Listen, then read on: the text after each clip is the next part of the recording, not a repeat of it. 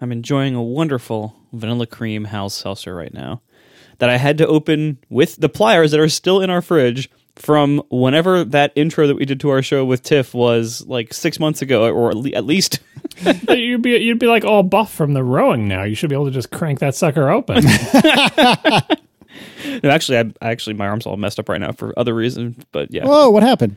Well, I've had some shoulder rotator cuff challenges over the last 6 Oh, months. no. I've been working through it with a PT friend, so we're getting there. But I currently have this black tape on my arm, this rock tape, that it makes me look really cool.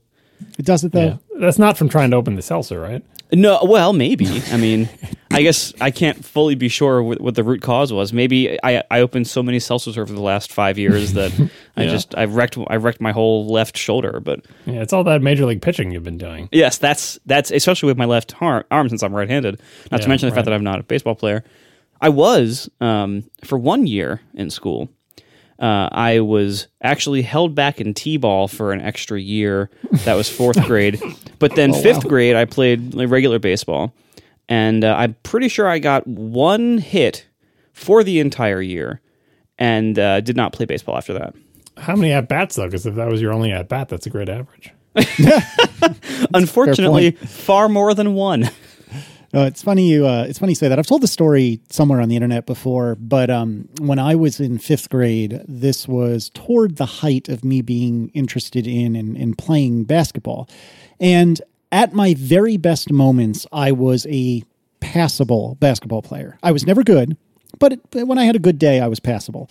And our fifth grade, so this is not middle school, this is still elementary school in the States, our fifth grade school team, which in and of itself was weird to have a school team in fifth grade, but be that as may, it was, a school team that would like travel to other schools and play basketball against them and stuff, which is usually something that doesn't happen in America until you're older, at least for school affiliated teams. Well, anyway, I tried out for the fifth grade basketball team, which is about the most athletic thing I think I've ever done in my life. And I tried out and I made the team, and then I moved like 2 weeks later. And it wasn't until I was an adult that I realized, wait a second, they knew full well I was moving this entire time. That was totally a pity acceptance, wasn't it? You don't know they knew you were moving. I think they might have, but I'm going to claim that. Did you move in order just to get away from that team? Like Yeah. Do you think the team paid off your parents to make you move? I'm pretty sure they did not. It is possible, but I'm pretty sure no. I think it's pretty permissive. Fifth grade basketball teams probably pretty much let anyone on who shows any sort of desire to be on the team. So I don't think they knew you were moving. I think they just basically take everybody. I mean, certainly my fifth grade baseball team was pretty permissive if they let me on there.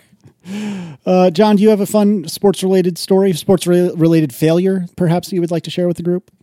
I mean, my career, quote unquote career sport was tennis, which is brutal in the same way that Microsoft used to be, where everything is force ranked. So if you are going to be on the tennis team, the players are pitted against each other to determine the rankings. So there's no question about where you are in the hierarchy. And if you want to play at all, you have to be in the top four or whatever. Like not that, depending on what school you went to, maybe they only had like 4 or 5 courts. So only the top 4 or 5 people are going to play, period. So if you're number 6 on your team, you're just not going to play at all. And the only way for you to get higher is to beat the number 5 person. So that's the crucible I was formed in. Aren't sports great? I mean, the funny thing is, sports weren't even the most emotionally damaging part of my school career, but they certainly didn't help. I love tennis. I mean, the first year I played in junior high, no, I didn't get to play in the matches because I was like number 6 or number 7, but I worked my way up. So you played in junior high, but you did not play in high school? No, I played in junior high and high school. Were you varsity in high school? Yeah, I was good at tennis. I am having a seriously difficult time imagining any of the three of us doing varsity anything. I'm very athletic. Oh, sure. Mm-hmm. I am. Well, more than us. Let's put it this way. I'm very coordinated. Team sports I was less good at, but that was mostly because I didn't have a lot of confidence for reasons that you would imagine. But no, I was good at tennis. I mean, I wasn't number 1 or 2, but I was number 4, strong number 4, occasionally a number 3 in high school. In a team of 4? No, it was like 8 people. I'm kidding. Cruel. Yeah. No, Tiff and I just rewatched Freaks and Geeks. It's the first time I've seen it in probably 5 to 10 years. It's been a while since. Yeah, I've never seen it. Oh, it's a fantastic series. Yeah, I rewatched it like 3 months ago, coincidentally. I rewatched it because The Incomparable was going to do a show about it, and they said, hey, you should rewatch this. So I did, and then I just forgot about the episode, and other people aren't anyway. But it's. I saw you say that you're rewatching it, and I assume you're not. Didn't do it because of The Incomparable, but it's weird that we both just rewatched the whole series. I think I did actually do it for The Incomparable, but I don't know. Oh, you did? Were you on that episode? They haven't recorded it yet. But, man, that show, not only does it hold up, and not only is it great, and it has a whole bunch of famous people in it that weren't that famous at the time, so you get to see them like when they're super young. You get like a 16-year-old Seth Rogen. Like it's pretty cool. But man, that show is painful to watch. Like if you were a nerd growing up, as we all were, wow, there is some deep pain when watching that show. Sounds great. I mean, and everybody watching that show is going to look at these three characters and be like, well, that's us. Like, that's like, obviously it's me, me and you guys. Which character do you think you are, Marco, though? Because I can tell you which one I was, more or less. I mean, I think everybody would say you were Bill. The only thing is I'm unclear whether I would be Sam or Neil. I definitely have some overlap with each of them. Yeah. So I'm not sure. The problem with Sam is he does get together with an unrealistically more attractive girl for a plot point in the season. Right, and that sure as hell was not going to happen to me in high school. Exactly. I mean, it works in the show because of how that turns out, but practically speaking, not going to happen. Right, so that's why I think I'd be... realistically, I'm probably more Neil. Yeah, my rewatch, since I'm not going to run the episode, I'll give you my tiny capsule summary. The only thing that really changed from my first watch, I watched it when it actually aired, because I'm old, the only change from on my rewatch is I felt like the main character, Lindsay, is that her name? Yeah. The main character's motivation was not well sketched out. And it's not the fault of the actor, it's mostly the fault of the script. I know the arc that they wanted her to go on, but a lot of the time she just seemed to be going through the paces of the script because she had to, and her motivations were not clearly outlined. But other than that, everything was great. I never once looked at it that way. Well, I mean, it depends on who you're identifying with in the show. But like, if you're identifying mostly with her little brother and their friends, then maybe you don't care about that. But she really is the heart of the show. And the problem is a lot of her, like what she does, it's not unmotivated. Like the show says things in it, like here's why she's doing this, but it's never really on the screen. It's just like they'll drop a hint on it here or there, and then she'll just act under the influence of that one hint for 3 episodes. It's like, what are you really trying to do, Lindsay? She just felt a little bit like a leaf in the wind. Watch How I Soar. That's a reference. Just letting you know. Yeah, but I was doing the Forrest Gump thing. I should have said feather. All right, we have a lot to do. We should stop goofing off, and let's start with some follow-up. It is back because it's not keynote week. All right, so let's talk about universal control and device arrangement. A lot of us were wondering, when you do this universal control thing, which is like Synergy was/is, where you have one keyboard and mouse attached to one computer, but it's controlling multiple computers, then how does it know if say you have an iPad and an iMac, which side is the iPad on? And I think this was actually discussed in the talk show, if I'm not mistaken, but we also got feedback via Andreas Beyer-Bowden, who apparently saw or received an email from Federighi, which reads, this is Federighi's words, "When you move to an edge, we default to assuming you are moving to the most recently active device that is nearby and not yet quote-unquote paired.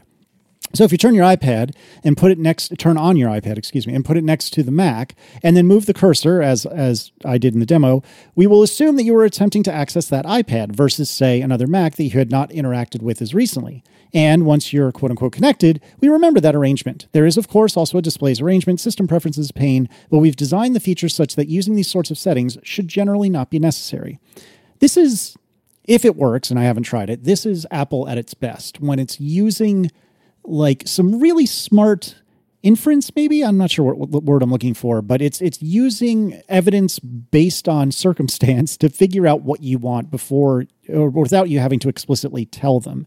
And I think that's super cool. And if it works well, it's going to be very impressive. It's like a magic trick where once you hear how it's done, you're like, oh, that is clever, but that's not as complicated as I thought it would be. Like they're essentially letting you, the user, tell them where things are. Now, it's not perfect because if you do that, first of all, once you know how the trick is done, it's trivially easy to confuse it. But second of all, you're basically just picking whether the computer is left, right, or maybe even up or down from where you are, but you're not really picking the exact height that the screen is joining each other, so you're going to kind of get the default.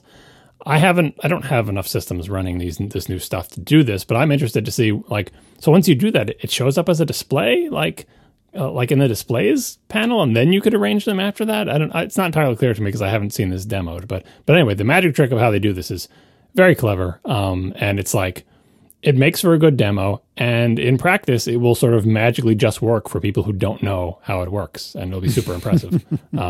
And I suppose there are a couple of failure modes where it'll get messed up, as long as there's a place where you can go to, like, arrange it the way you want, like the displays panel, like Federighi says. This is very clever, very interesting. Additionally, some information about initiation from friend of the show, Federico Vitici. Universal Control can only be started from a Mac running Monterey. You cannot start dragging the pointer from an iPad towards a Mac. It only originates from Mac OS, and then you can move it around freely after that. This falls into the same category as my snarky tweet during the WWDC keynote, which is, get an iPad. It's a great accessory for your real computer. Oh, because like brutal. Because everything in the keynote was like, from your Mac, here's what you, like the iPad can, help your Mac out in various ways, right? But it was so clear that the Mac was like in charge, and even in Universal Control, if you're on your Mac, yeah, you can bring your cursor over to your iPad, but you can't take that stinking iPad cursor and bring it over to your Mac. Anyway, maybe this will change one day, and that's mostly just snark because obviously iPads are incredibly powerful and amazing, and I love them.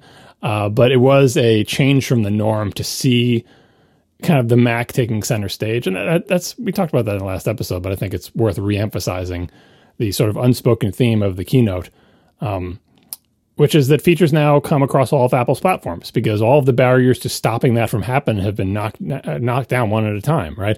It's the same chip architecture. It's the same framework, Swift UI. Like, we have the Catalyst to bring UIKit onto the Mac. And so all of Apple's resources towards like, we're going to do a new thing. Now they can essentially do a new thing, whatever that new thing is, once, optimize it for their own chips, write it in a framework that they know runs on all their platforms, within reason, obviously. So you're not going to write something that runs on, maybe on the watch too, because it takes Swift UI as well. But anyway, they can literally do one thing and have it everywhere. So almost all of the features that rolled out as part of WWDC are on all the platforms. And that hasn't happened in a very long time. Granted, there's varying degrees of jankiness depending on how mature whatever it is that you're doing. Is it a Catalyst app? Is it a Swift UI app? Both of those things have limitations versus a pure AppKit app on the Mac. But it gets, at least this year, we're not like, oh, well, this feature is available here and here, but either the Mac doesn't have it at all or the Mac has a worse version of it. In general, if they're rolling out something new, it is available and the same everywhere, which is refreshing and a big payoff from the many years of transition that Apple's been going through. Yeah, and I'm sure there are examples of that not being true. Like Center Stage is a great example of that not being true, which actually, quick aside, I had a FaceTime call with somebody with a new iPad that was using Center Stage, and holy smokes, that's super cool. Even on the quote-unquote receiving end, on the viewing end, it was super cool because as the friend of mine that I was speaking with was like walking around a little bit or, gesturing with his arms, it would zoom in or zoom out or pan or what have you in order to keep what was relevant in focus. It was super duper neat.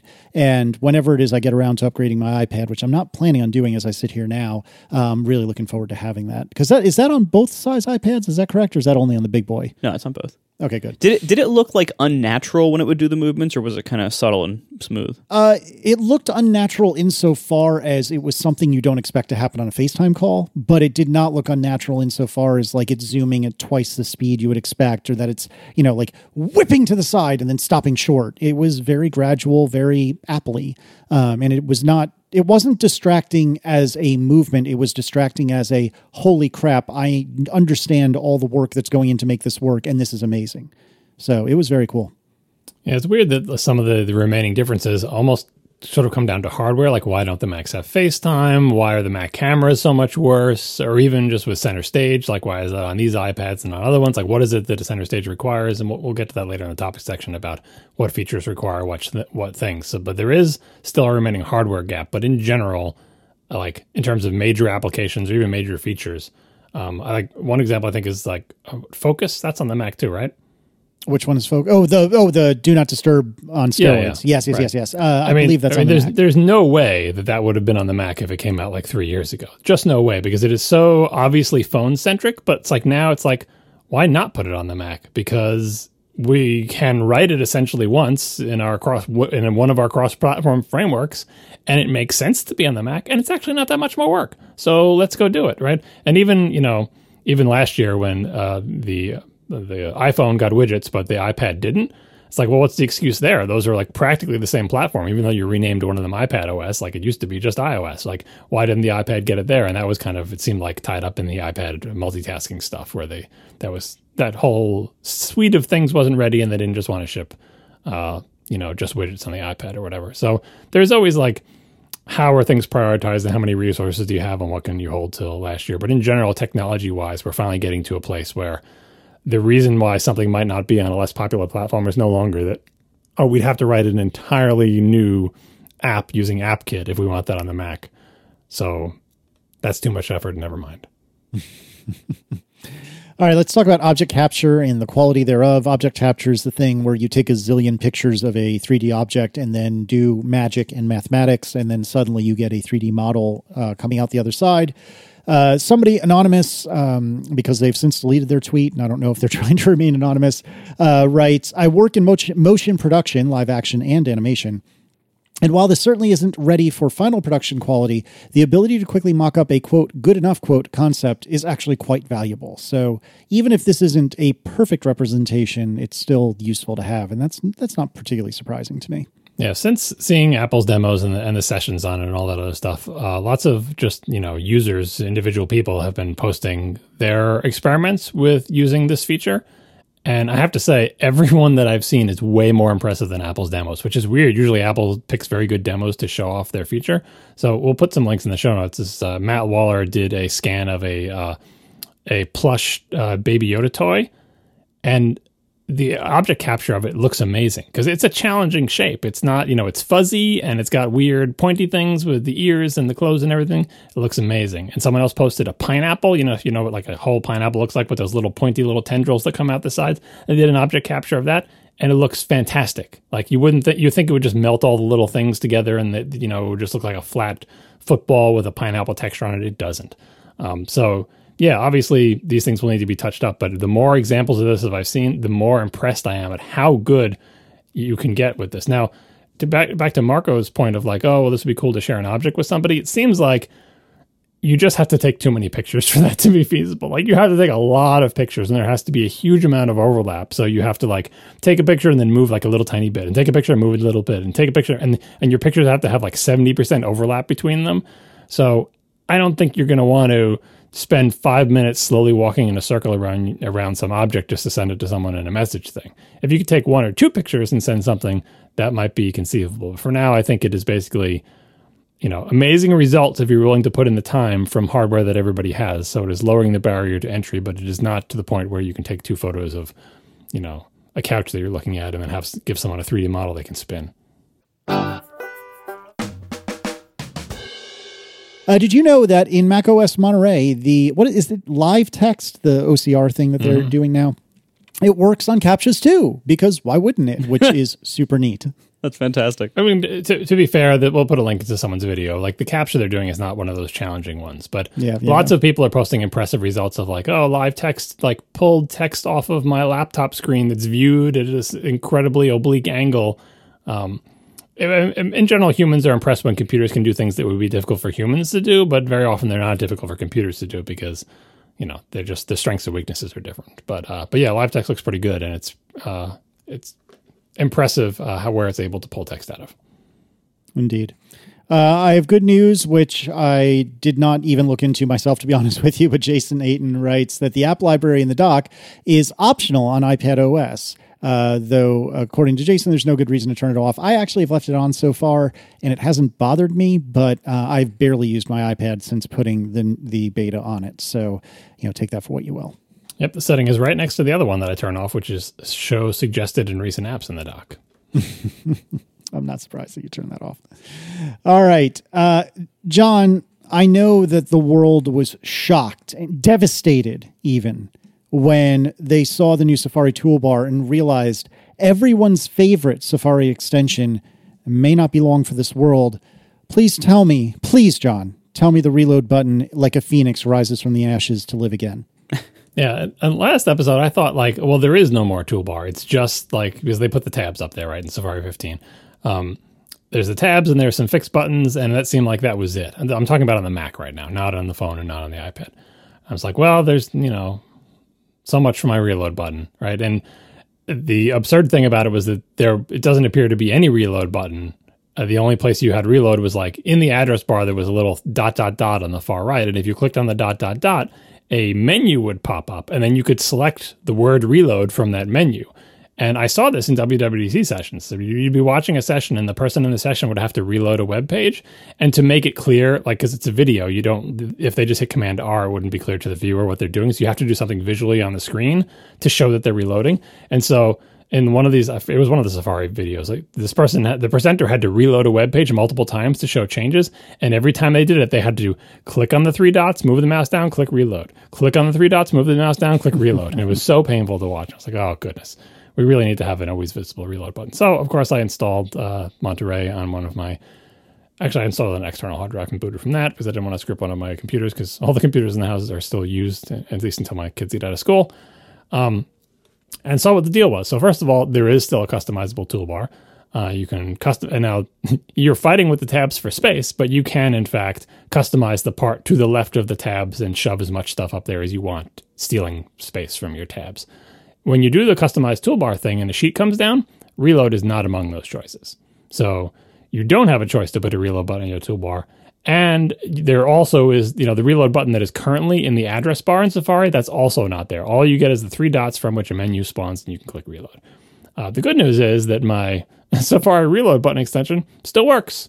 You can run it on Monterey. It runs just fine. I didn't even need to recompile it or anything. It just works as is. And then you can put a reload button up there. The bad news is, presumably in order to save space, like I understand why they did this, because, again, the toolbar is now fighting for space with the tabs because they're all on the same line. They changed the back-forward buttons to be, quote-unquote, smart, so that there is no forward button until you've gone back. So instead of it being a back-forward with like a less than and a greater than sign, it's just a less than sign. And then if you ever go back, suddenly the greater than sign appears next to it because now you have a place to go forward to, which means that the back-forward button, which used to be a pair of things, now changes size depending on if you have some place to go forward to, which makes everything move around. Like, I understand why they did it to save space, but it just looks not great to me. I don't like when things squirm around, as established in the past show with the squirmy super rectangles. And I don't like it when buttons change size in the toolbar. And I just don't think it looks unbalanced. And the other thing this is a minor point, but when you put a button on the toolbar in current Safari or in Safari 15, they make you supply like an image for the button. And there's a limited number of formats you can make it, but every format that I have tried, every way I've tried to make this image, it basically uses it as a template image, and you don't have control over how it positions the thing vertically. I tried putting empty space above and below to like move the thing around, and it's like, nope, I'm going to find the edges of the blackness in your monochrome picture, and that's what I'm going to consider your border to be.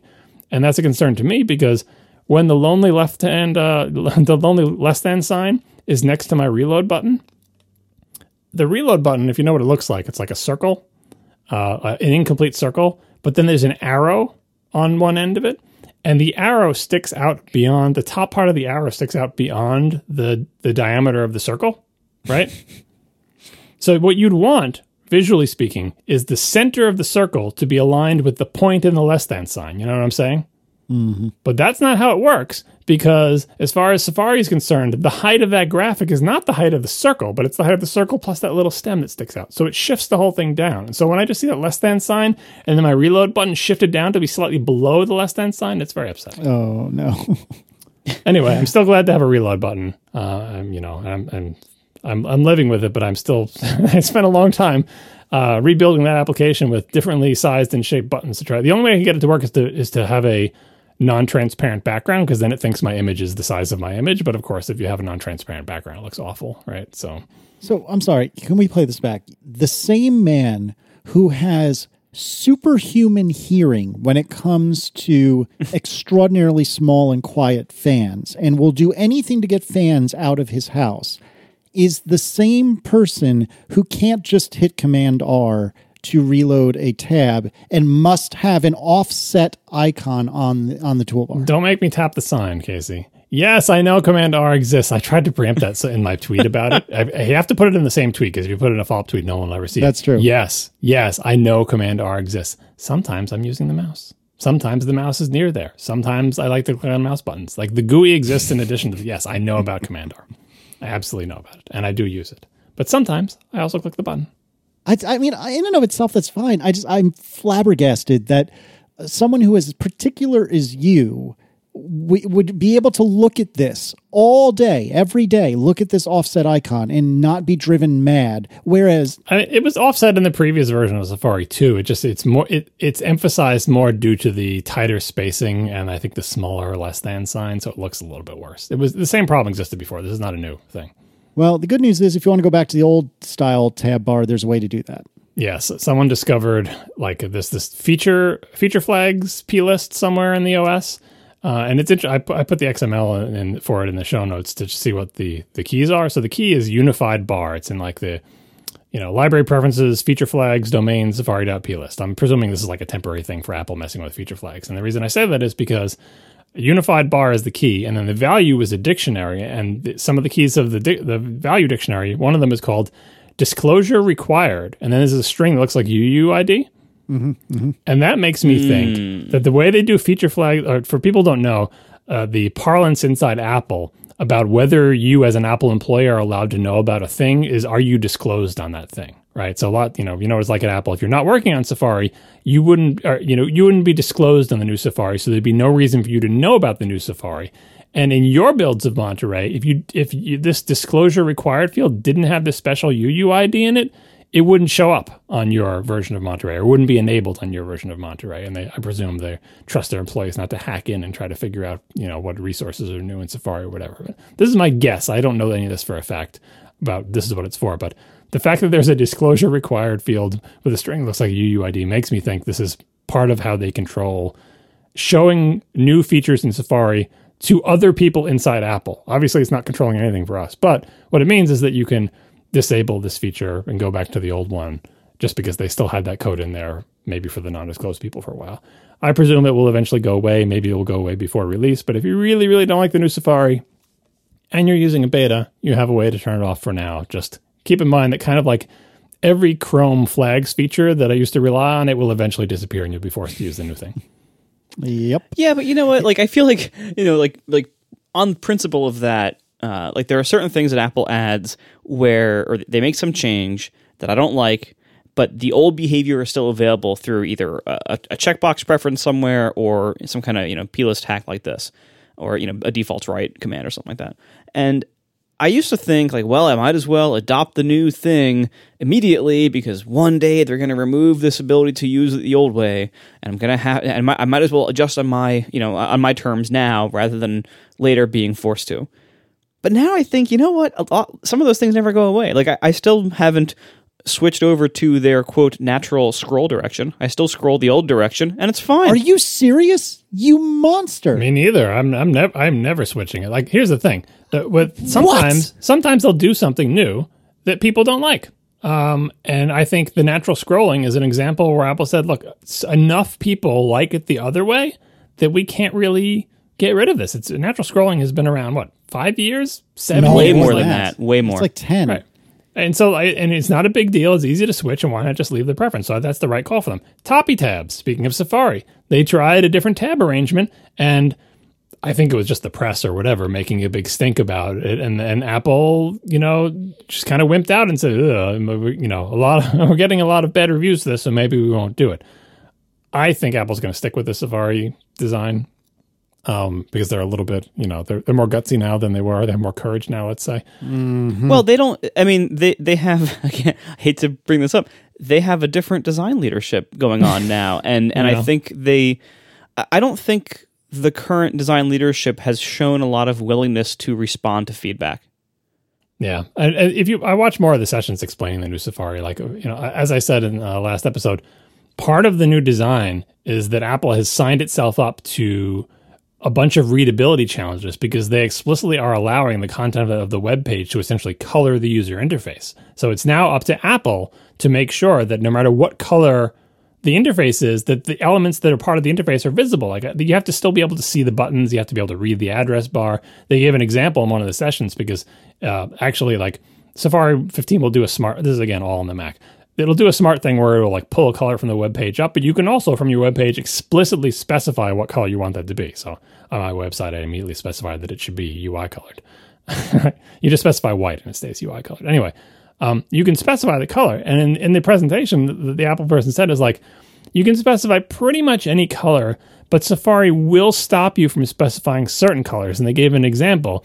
If you specify the color of the toolbar in Safari should be the same color as the close widget, effectively making the close widget disappear, yeah, they won't let you pick that color, right? So this is the kind of special case codes they have to be. Like, you can't make it red of the stoplight, you can't make it yellow, you can't make it green, right? If you make it too dark, they have to switch the text to be light on dark instead of dark on light. Like, all the same challenges as the menu bar, which they also decided to make translucent and pull stuff through. And the menu bar changes from light text on dark to dark text on light, depending on what's in the background of your thing, right? So now they've signed up for that challenge on a per web page basis, because you can change that color not just per site, but per page.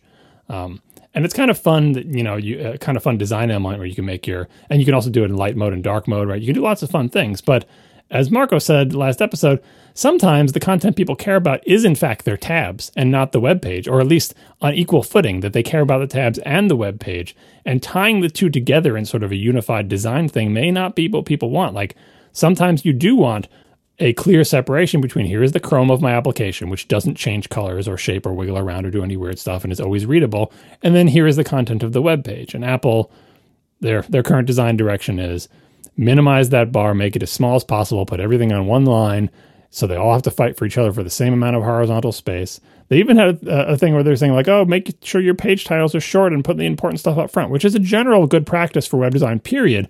But the reason it's even more pressing in Safari 15 is, guess what? Your tabs have even less space for a given window size because they're fighting with the toolbar. So I used it a little bit. It's not terrible. I will eventually get used to it probably, but it's a design choice that I wouldn't have made. And I sincerely hope that websites don't adopt the thing where you can colorize that top toolbar thing, because that's not really what I want. And by the way, not that it really matters, because if you don't want that, speaking of options, there is an option in Safari's preferences to say, hey, don't let websites do that. Just like, I forget what it's called. They should have put a screenshot in it. But there's a checkbox that says, even if a website says that the top bar should be black, just ignore that. And then we'll just keep the top bar the same color all the time. I feel like we keep relearning this lesson in our industry. Like, we keep unlearning and then having to relearn. We shouldn't allow arbitrary colors and things from user content or web content to be under and behind and through the UI, because it causes problems in lots of edge cases, and not even edge cases, lots of just common cases. And we had like Windows Vista forever ago with its translucent everything. We have we've had the history of translucent backgrounds and sidebars and toolbars and everything in Mac OS and in Windows and everything else. And we keep relearning this lesson over and over again. Oh, it actually is better to have the Chrome of the interface be mostly or entirely opaque, because it actually improves legibility of critical interface elements. And when are we going to finally stop fighting this fight? We keep unlearning it. Every 2 years, somewhere new, we have to fight this fight again. Well, to Apple's credit, they have gotten, over the many years, way, way better at this than they used to be. If you just go look through the history of Mac OS 10 reviews from 10.0 on, it was one of my first complaints. And if you watch as the years went on, Apple, you're right that Apple keeps going back to that well, because they want it. They want it so bad. And every time they do it, they do a better job. Even the menu bar, whatever OS released, was a Catalina or whatever, and they first rolled out the current menu bar thing.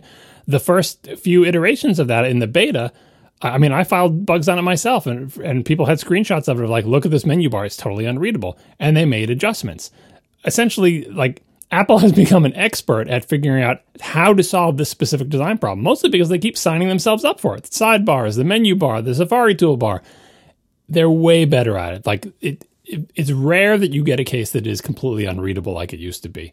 it is a challenge, and it's kind of a war of choice, right?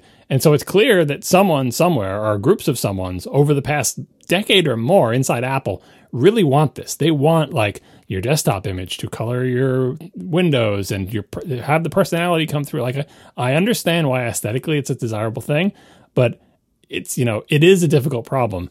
But Apple's really good at it now. And also they give you lots of checkboxes to turn it off. So, window tinting, that's a checkbox in general preferences that I assume is just going to stay there. Sidebar tinting was also a checkbox thing, like not just a plist thing, but like they actually have GUI to turn this off. And in Safari, same deal, a checkbox to turn it off. The default is all that crap to be on. And a lot of times people aren't going to find those checkboxes. So if you see someone complaining about their computer being hard to read and you just go through those preferences and check, the people will be like, oh, why wasn't it like this to begin with? Which is, to Marco's point, why maybe that brass ring that you're going after maybe isn't really worth pursuing, because what are you even doing? It's probably worse for most people. But I will give Apple credit for doggedly pursuing this stupid goal and being probably the best in the industry at doing it, even though the result is still probably worse than just having everything be a normal color and be readable. I'm sorry, I'm still stuck on YouTube monsters not using natural scrolling. I am the middle child of this podcast. I am the middle child of this podcast by birth date, but I am easily 30 years younger than both of you. No, natural scrolling is not an old, young thing. I'm surprised that Marco doesn't use it because he uses a trackpad now. Natural scrolling doesn't make sense if you still use a mouse wheel, which I do. If you use a trackpad, I can understand why people like natural scrolling. And it is two separate settings, by the way. You can have natural scrolling on your trackpad and quote unquote unnatural scrolling on your mouse. No, that's correct. It's two separate settings. But yeah, the reason I think they leave that checkbox there is there are enough people that will just never get used to it. Enough people probably inside Apple who are just like, just leave the checkbox. It's no skin off your back. It's really easy to do. It's just like some negative number flipped somewhere in some code. Just, yeah. Absolute monsters. Well, and going back to like the reason I brought that up is like, I feel like, like the original thinking was as soon as they change something that you don't like, just adopt it quickly. Just go for it. That way, you're not surprised later. Well, I've recently decided, you know what? I'll be surprised later. That's fine. Like, if they give me an option to turn Safari, like if this option that was discovered in this plist thing, like if this sticks around, or if there ever is an exposed GUI option to turn Safari back to the way all web browsers have looked forever, you know what? I'll use it, because I want my tabs to have the full width of the window to expand into their tab list, because so often I have enough tabs in one window that they start collapsing the little text down and become icon only, and that's worse. And so I try to then keep the number down, because I like being able to see part of the title of the text, because that's useful UI.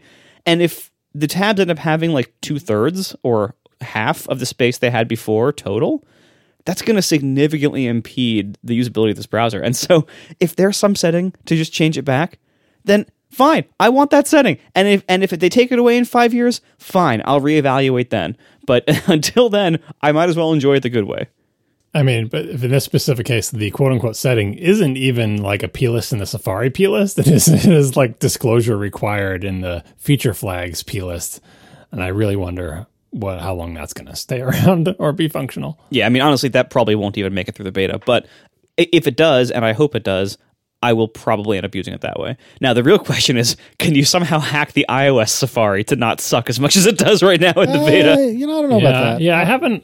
I've mostly just been messing with the Mac ones, but I am curious to see what the iOS ones are like. In principle, I feel better about the iOS changes, but I will have to try them. Yeah, and I should clarify, iPad's not too bad. I don't love the iPad version, but it's not as bad. The iPhone version is what's not. Strong disagree with you there. iPad is mediocre at best, and iOS I actually think is very good. I like having the address bar down at the bottom, so you can use it as like a second home indicator, affordance, whatever you call that thing.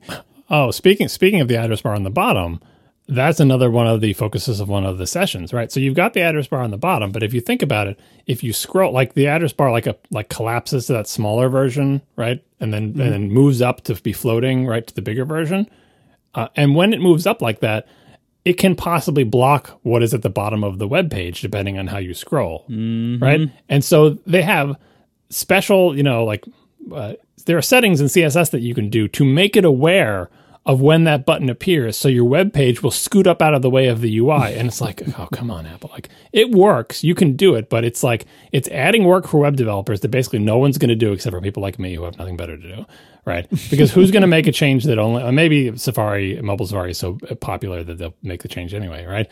But it's like, the UI of your web browser makes me have to change my website to accommodate for it. That is the backwards. It should not be that way. It should be the other way. Like, however my website is, your browser should accommodate, because my website is the show and your browser is supposed to be the Chrome.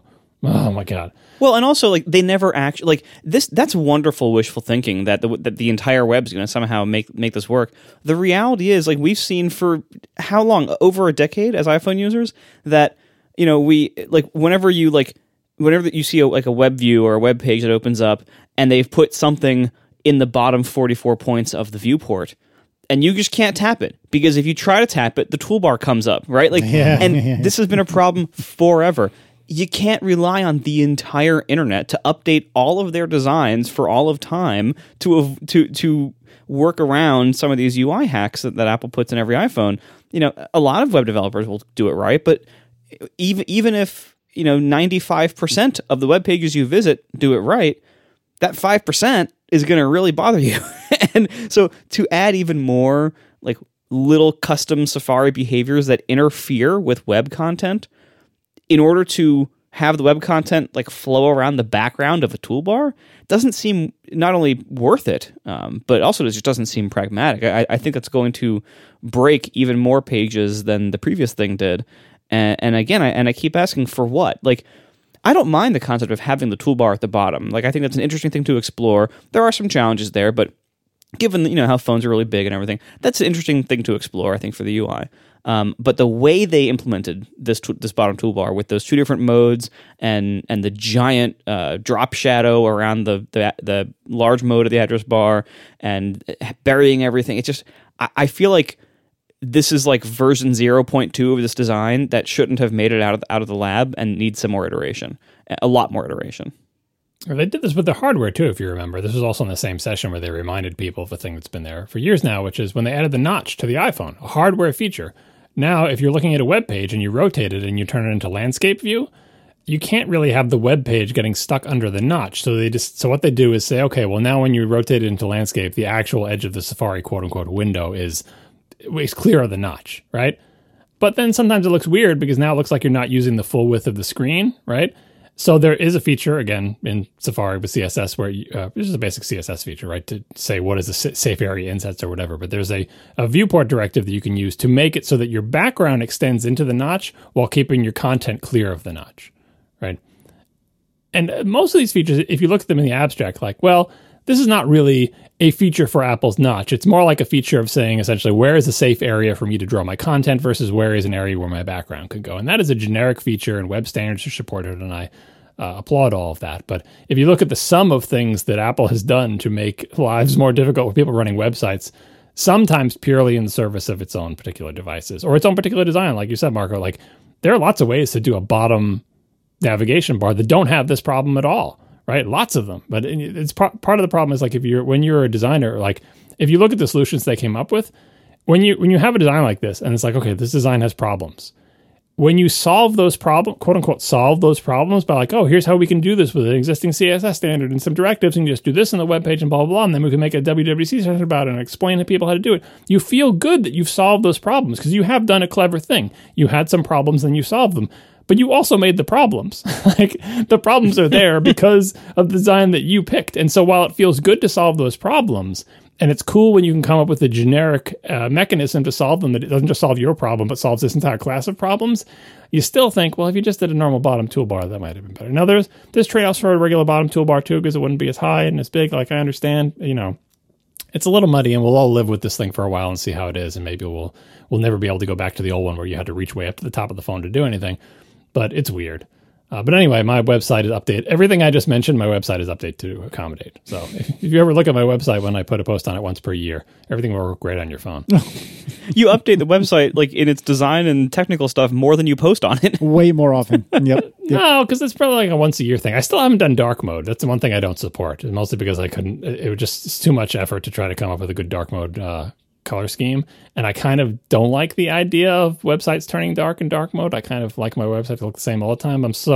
I'm sorry for blinding everybody in dark mode. Oh my God. I have never been in opposition with you two more than I have tonight. But you both have had a string of impressively wrong opinions this entire episode. I don't know what to do with myself. Do you run in dark mode? I don't. I run dark mode when it's dark outside. I don't run it all the time, but oh no, that's the worst. I don't like my things to change like that. Like I know people, I understand people are into it, but like I run it on the phone, but not on a Mac. You run it all the time on the phone? No, I on the phone I do auto switching. Okay, but on everything else I'm light all the time. Maybe when you get older and start losing your night vision, you'll like dark mode less. But I feel bad. I should come up with a good dark mode. But actually, coming up with a good dark mode color scheme is much harder than you think it is. Apple does an amazing job of this. A lot of their dark mode color schemes are fantastic, and it's like you really have to like understand color theory, because if you like take the eyedropper and sample the colors, you're like, that's the color they're using. It looks awful. But then you look at it in the UI, like, oh, it looks right. You know, it's the same way that if you old optical illusions, if you like have a piece of paper that covers up the whole picture except the one little square where the color is, the color looks nothing like you thought, because that's how our perception of color works. So anyway, coming up with a good dark mode color scheme is difficult. If I could come up with a good one for my website, I would probably put in a dark mode just to satisfy people, but I personally don't use it. Let's talk more WWDC stuff, and let's see what wrong opinions you two have about this stuff. There are ARM-only Monterey features, only on Apple Silicon, which is kind of a bummer. So the following features are listed in some fine print as requiring a Mac with the M1 chip. Portrait mode, blurred backgrounds and FaceTime videos, live text for copying. Oh man, really? I didn't realize that. No, keep reading. Now you're feeling bad. Live text for copying, pasting, looking up, or translating text within photos. An interactive 3D globe of the Earth in the Maps app. More detailed maps in cities like San Francisco, Los Angeles, New York, and London. Which, by the way, those maps are crazy cool. I was impressed by that when I saw it in the keynote, and I have the beta on a Test 11 Pro and on my day-to-day iPad, and those maps are incredibly cool. Text-to-speech in more languages, including Swedish, Danish, Norwegian, and Finnish. On-device keyboard dictation that performs all processing completely offline. And finally, unlimited keyboard detection, which is previously limited to 60 seconds per instance. That's a bummer, particularly the maps thing and the live text thing. I think are super, super bummers. That's too bad. So this is quite a mixture of features, many of which were kind of headlining features, right? And people might be surprised to learn if they're not on Intel. Now, obviously, like this is on Apple's webpage, and they have the little footnote that says they're not available on Intel. Maybe that will change before release. But it's not like this is just how it is in the beta and we can guess. They did put it on a web page. Like it's apple.com/macOS/Monterey-preview. So it's not a public web page where they're saying, hey, if you got an Intel Mac, don't expect this. Some of the features have a plausible, if still frustrating, explanation, right? The portrait mode blurring, FaceTime video, or whatever, right? That features that were developed for iOS devices and for the Neural Engine on the ARM chip and all that stuff, yes, they could rewrite it so it worked on Intel. But at this point in Apple's transition to ARM, how much effort do you think Apple wants to spend rewriting something for Intel, to be GPU powered or to use, Intel's, SIMD instructions or whatever, right? There's lots of ways you could do this. It's not like Intel Macs are quote unquote incapable of it. The Neural Engine is pretty amazing though, but still, you could do it on the Intel Macs. But Apple doesn't want to have to invest time in writing that. And like a lot of the frameworks that they use to do it are probably, Apple Neural Engine frameworks, because this feature was building on work that was done when this was only ever going to ship on something with the Neural Engine and all that. So it's disappointing. It's not actually a technical barrier, but you can understand why Apple wouldn't want to invest the time to make an Intel version just as they're flushing the rest of the Intel Macs down the toilet, right? So sad, but understandable. Some other ones, though, you're like, does this require anything having to do with the ARM, with ARM, Apple system on chips? Or is it just that they had finished working code that works in ARM and they didn't even bother even like recompiling and dealing with the issues? And one example of that is the app globes view. Apparently there's a way to re-enable that feature with a debug flag, and it works just fine on Intel Macs. So maybe it has bugs on Intel. Maybe they didn't want to test it on Intel, but it all kind of gets into the sort of the corporate horse trading of like, what is Apple deciding to spend its time on? And it seems like any time spent on things just for Intel Macs is kind of below the line, as we say in the business, for Apple these days. With the possible exception being the newly revised Mac Pro Tower that supports the NVIDIA 6900 video cards that has been rumored for a while. So if they come out with the new Xeons and everything, if they come out with new Intel Macs with the new Xeons and new video cards, but still you can't do like the globe map thing on Intel Macs, that's quite a mixture of corporate priorities. But I suppose the priorities for the super duper pro group and their customers are very different than the priorities of everyone else. But it is going to make people feel disappointed. Like if live text doesn't work and it's like, oh, I saw that, I thought I see people doing that on their Macs. Why can't I do it on my Mac? Oh, you've got an Intel Mac. What's Intel? Like people don't know why they can't do it. It just seems like a shame. Granted, everyone should have ARM Macs, but Apple's not going to give everyone one of those for free. So I really hope that Apple kind of changes its mind on at least a few of these and puts in the work to make an Intel version of these features, because I don't think it would be that much work. And even though Apple's not going to be selling Intel Macs pretty soon, people can have them for a long time. It's just kind of funny to think, like, back when we were all in middle school, when we'd be talking, oh, yeah, do you play the latest, Doom or whatever? And, the one kid would be like, oh, I have a Mac. And it was like, oh, you poor kid, thing. Right? Like that's sweet summer child. Yeah, like your games suck. And like now, like eventually Apple moved to Intel, the same processors PCs were using. You can install Windows on it and everything, like the maximum compatibility with everything. Now they left that world, and now we feel bad for the Intel Macs. Like, oh, you can't do this new feature. That's too bad. We really have come full circle. Yeah, that's because the Apple's new big thing is the phone new big thing, right? But that's where all the action happens. And so it's like all the cool features happen on the phone. And if the Mac can benefit from that, great. But if it can't because it uses the wrong kind of processor, oh well. I mean, that's the whole reason they did the transition to begin with. But I remember playing, speaking of Mac and Doom, I remember playing Doom on my Mac. What was it? It was a Doom port to the Mac, which was not a good port. And it was many years after Doom was, obviously out on the PC. And there was some kind of thing you used for Mac OS that gave you like, you two will tell me. What was the weird PC networking that Doom used for deathmatch? IPX. Yeah. Anyway, it was a Mac OS IPX extension, so you could play Doom deathmatch against people on PCs through like the world's jankiest network stack that somehow was like a house of cards. Like making it was like I don't even know if it was. I guess it had to be TCP/IP, because TCP/IP used to be like an extension, it wasn't built into the operating system back in the day. So like Trumpet Windsock days, when it was like a thing that you would get for your computer and add on so you could get on the internet. Anyway, the frame rate was terrible. And I'd already played Doom for like years on my friend's Pentiums, and it was kind of pointless.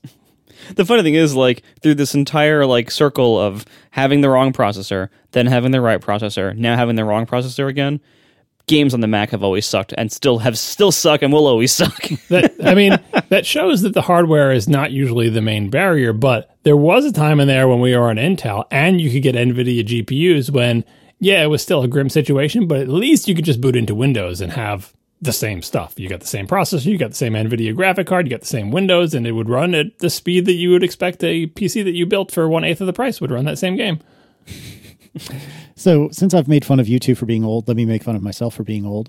I remember vividly having friends bring their like mini tower-to-tower computers and their 8,000-pound CRTs to my house to have a sleepover and a quote-unquote LAN party. But this was during the days of DOS, and so it wasn't a LAN party. It was instead like two computers would connect to each other with what you would think is a serial cable, but no. Do you remember what it's called, Marco? A null modem cable? Mm-hmm. With a null modem cable. And so you could play against each other because there was no like any sort of networking at that point. That was, I mean, I'm sure it existed, but it wasn't on DOS or anything like that. And then fast forward a little while, and a lot of these games on DOS, like Doom, for example, supported the aforementioned IPX networking, which I don't know where or how that ever existed for real, but apparently it was a thing somewhere. But, and I've talked about this several times on the show over the last few years, but I remember getting a piece of software called Kali, Kali, and I'll put a link in the show notes. That was huge. Yeah, and so what it would do is it would emulate an IPX network, like a local IPX network, but it rode on top of the internet, on top of TCP/IP. So it was like a combination of this like network facade as well as a like game match system, and I'm sure there's a better term for that with kids these days, but I don't know, that's what I called it at the time. And so you could find like, and I remember playing Descent with this all the time, but you would figure out on the internet a group of people to play Descent, and you would find these rooms in Cali, and then you would connect, and then it would fake out the IPX network so you could all play each other. And this was applicable to many different DOS games and in Windows as well at the time. And it was amazing. And it was shareware. And I remember I like asked Dad if I could have his credit card to spend like $20 one time to have a license in perpetuity, which I don't have that information anymore, but I guess if I wanted to download Cali again, I think it's still valid. But anyways, it was just amazing. And it's so wild how far we've come from bringing these exceedingly heavy computers and extremely heavy monitors upstairs to my house, where we had these no modem cables where we would sit and eat too many Doritos and play games against each other. See also when we would play point to point via modems. So you would have your modem call the other person's modem, and you could play point to point in a local area against each other. It was so barbaric, but at the time it was the coolest thing in the entire world, and it was a miracle that we could get it to work. And golly, now it's like it's thinking about that. It's so ancient and preposterous technology, man. Yeah, even though I had Macs during all this time and never owned a PC, everything you've listed I've done. no modem cables, Kali, just because I didn't have a PC doesn't mean I wasn't around people who had them. So I was there as technical help to do what Marco has described, to spend the first hour and a half just trying to get everyone to get the map and get everything set up and get the connections to work, or get us to like call on the phone and say, hey, we're going to call you now. Okay, hang up. All right, hang on. And then have to do the modem thing. Oh, it was a nightmare. Oh, I miss those days. Like, I don't really want to go back to these days, but I do miss those days quite a bit. And Marco, you did a fair number of like honest to goodness LAN parties in your day, didn't you? Yeah, actually, because like we had like in our little group of friends, we had 3 of us had some concept of a home network. Ethernet wiring running somewhere with multiple computers. But mostly it was, us bringing our giant tower computers and giant heavy CRT monitors to each other's houses and, plugging in somehow to some kind of Ethernet situation. These days it's so much easier because these days, most kids have laptops instead of desktops. So even if your gaming performance on a laptop would be inferior to desktop performance, it would still be far more useful for like bringing it to your friend's house and playing together. Not to mention the fact that Wi-Fi exists, which back then it was just barely starting to come out, and none of us had it. We had so much fun though. Like to go from not being able to play computer games, with each other in the same room, to the first time we experienced that was such an upgrade in fun and in coolness. Like I still remember those early games. I mean, the very first one we played was Doom. We didn't have a null modem cable though, and one of my friends, his parents had 2 computers because they both were computer using professionals, and they had 2 phone lines because again they were professionals. Oh, so you would dial it yourselves? Well, by lacking a null modem cable, we used one computer to call the other one, tying up both phone lines. Yep. Naturally, that did not last. The parents were not super pleased with us tying up both of their phone lines for indefinite amounts of time to play Doom. But man, that we do have it a lot better today. But those times were very fun as well.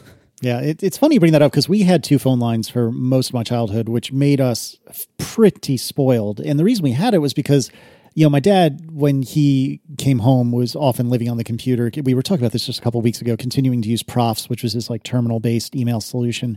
And he would be on the phone, dialed into IBM for hours in the evenings. And if we didn't have 2 phone lines, like it would be a mess. But Dad would go to bed pretty early because he always, woke up early. And so there were a couple hours at night that I would be awake that the second phone line would be empty. And so it was not unusual to have a late night gaming session with one of my local friends where I would dial, that person, or they would dial me or what have you.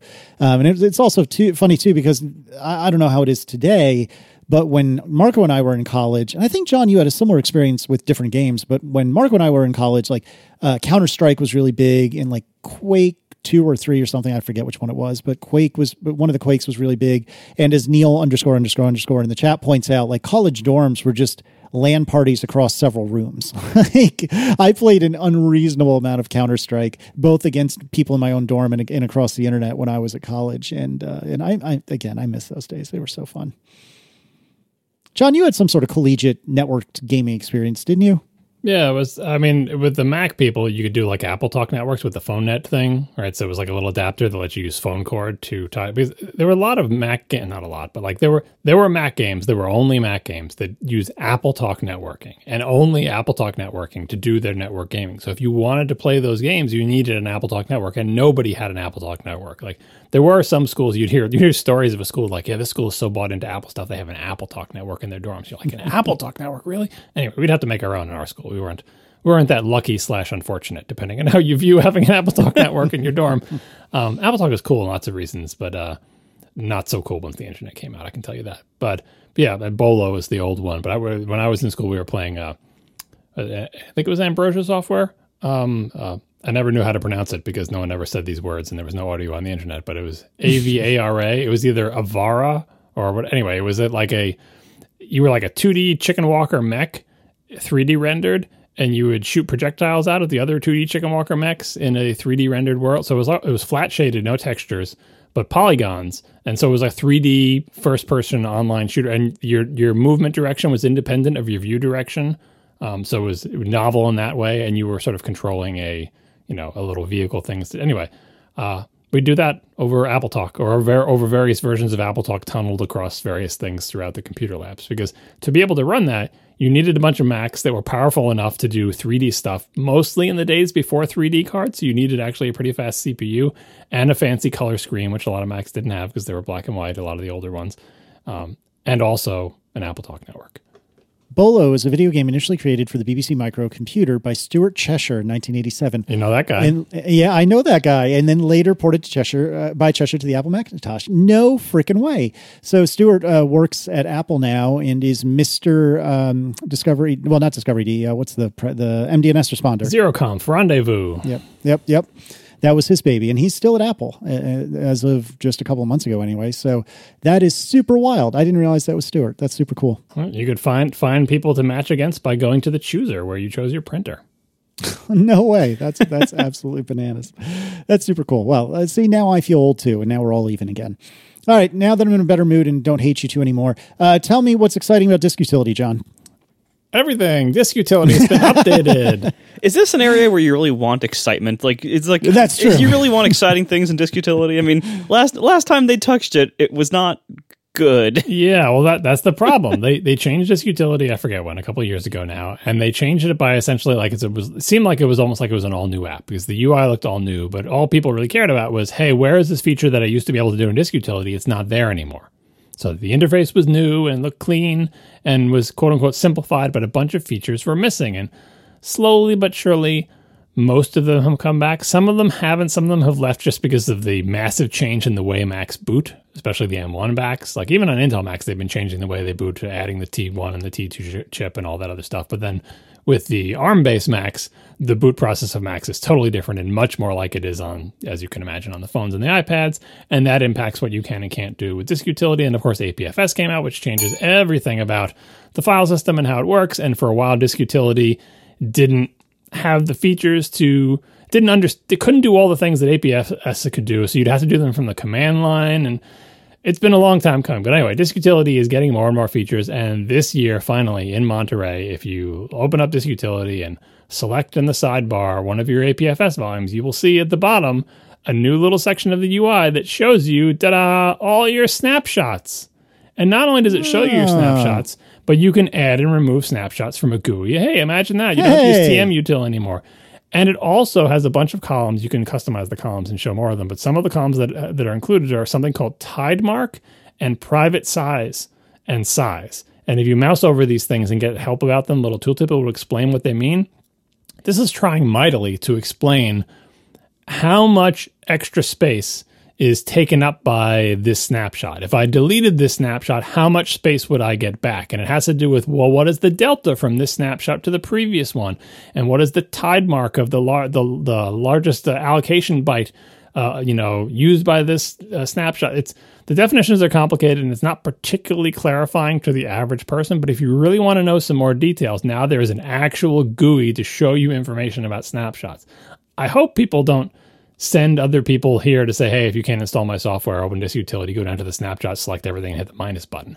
But at least that's better than telling them go to TMUtil, delete local snapshots, and then type a date in the special format, or it's less fraught than going to the command line. So I'm glad to see disk utility expanding to finally start to actually expose a lot of the functionality that has been in APFS.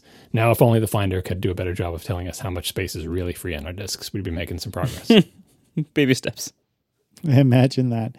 So when there seemed to be a convergence of Mac OS and iOS, a lot of Mac fans, including me, got really nervous because it seemed like bad things could come here. Here be the dragons. But there are some things that seem really cool that have been integrated or brought from iOS to Mac OS. And here's one of them. Apparently, Mac OS Monterey allows you to erase a Mac without needing to reinstall the operating system. That is super cool. Seemingly in system preferences, there's an option to erase all user data and user-installed apps from the system while maintaining the operating system currently installed. Because the storage is always encrypted on Mac systems with Apple Silicon on the T2 chip, the system is instantly and securely erased by destroying the encryption keys. Very cool. So this was many years in coming, because if you remember the path the Mac has traveled, first it was just like a Mac and you had a boot disk and everything was on it. And if you erased the disk, everything was gone. And then they put the operating system on a separate partition. And then they said the operating system is on a separate partition, it's read-only. And then they said the operating system is on a separate partition, it's read-only, and actually you're booted from a snapshot that's cryptographically signed. And at that point, you basically have parity with iOS, and this is what Apple says on their webpage, the phrase they use is a phrase that should be familiar to iOS users, people who are familiar with iPhones or iPads: erase all content and settings. That's been an option on our phones forever. If I want to get rid of my stuff on the phone, say I want to give this phone a hand-me-down to my kid, I want my stuff to be off it, you just do erase all content and settings. And what that would be doing on your iOS device is essentially throwing away the encryption key for the user data section of the storage. You didn't have to reinstall the operating system because on iOS the operating system was sealed off somewhere else, and now the Macs are like that too, and now you get the advantage. Now you can essentially wipe your Mac just as fast as you can wipe your phone. Extremely cool stuff. All right, John, tell me about iCloud Private Relay and how this all works. This, I think when we talked about it in the keynote episode, it was this seems kind of like a VPN, but it's subtly different than that. There's been a lot of articles about this, but I think it was worth touching on briefly. We'll put a link to Jason Snell's article where he explains it well. So to recap what a VPN is, when you connect, and you can have a VPN for subsets of the network or the whole network, but essentially we're going to tunnel your traffic over this secure connection through some servers that we control. Lots of people's workplaces use them, so you can tunnel into your work's internal network. Normally, all of your internal work stuff would be completely invisible because they use internal IP addresses that are not publicly routable. But hey, if you get on the VPN, it will make a little secure tunnel with your authentication credentials, so that from your home network, when you're working from home for a year because of COVID, you can actually get on your work's internal network. That's what a VPN does. And like I said, a VPN, you can say, okay, every piece of traffic that goes to and from my Mac over the network goes through the VPN, or you can have, say, only for this subset of addresses go through the VPN. You have some flexibility, but that's what a VPN is.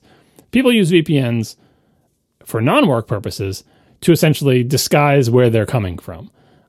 Disguise, who they are, where they're coming from. Because from the perspective of, once you go through the VPN is the thing connecting to the rest of the internet. And the rest of the internet thinks, I'm getting a connection from whatever this VPN is, but they don't know who you are as part of the encryption. So you can make it seem like you live somewhere where you don't. If you go through a VPN that's in a different country, as far as the servers that you're connecting to are concerned, it looks like you're coming from that country and not where you really are, so on and so forth. iCloud Private Relay is not a VPN, but it's aimed at trying to preserve your privacy while you browse the web. So here's the description of how it works. Instead of using a VPN, which is essentially one single proxy that you go through, iCloud Private Relay uses two separate parts here. One called an ingress proxy and the one called the egress proxy. So the ingress proxy is managed by Apple. And that's the thing that hides your IP address. So you connect to the ingress proxy, and the ingress proxy sees your IP address because you're connecting to it. There's no way, unfortunately, if you're not on a VPN, there's no way to avoid that. The ingress proxy sees your IP address. But the ingress proxy doesn't see what you're trying to connect to because that has been encrypted on your Mac and sent over the wire. So the ingress proxy says, okay, well, I know this person's IP address, and then I have this encrypted packet that says where they're getting to, but I don't know what's in that.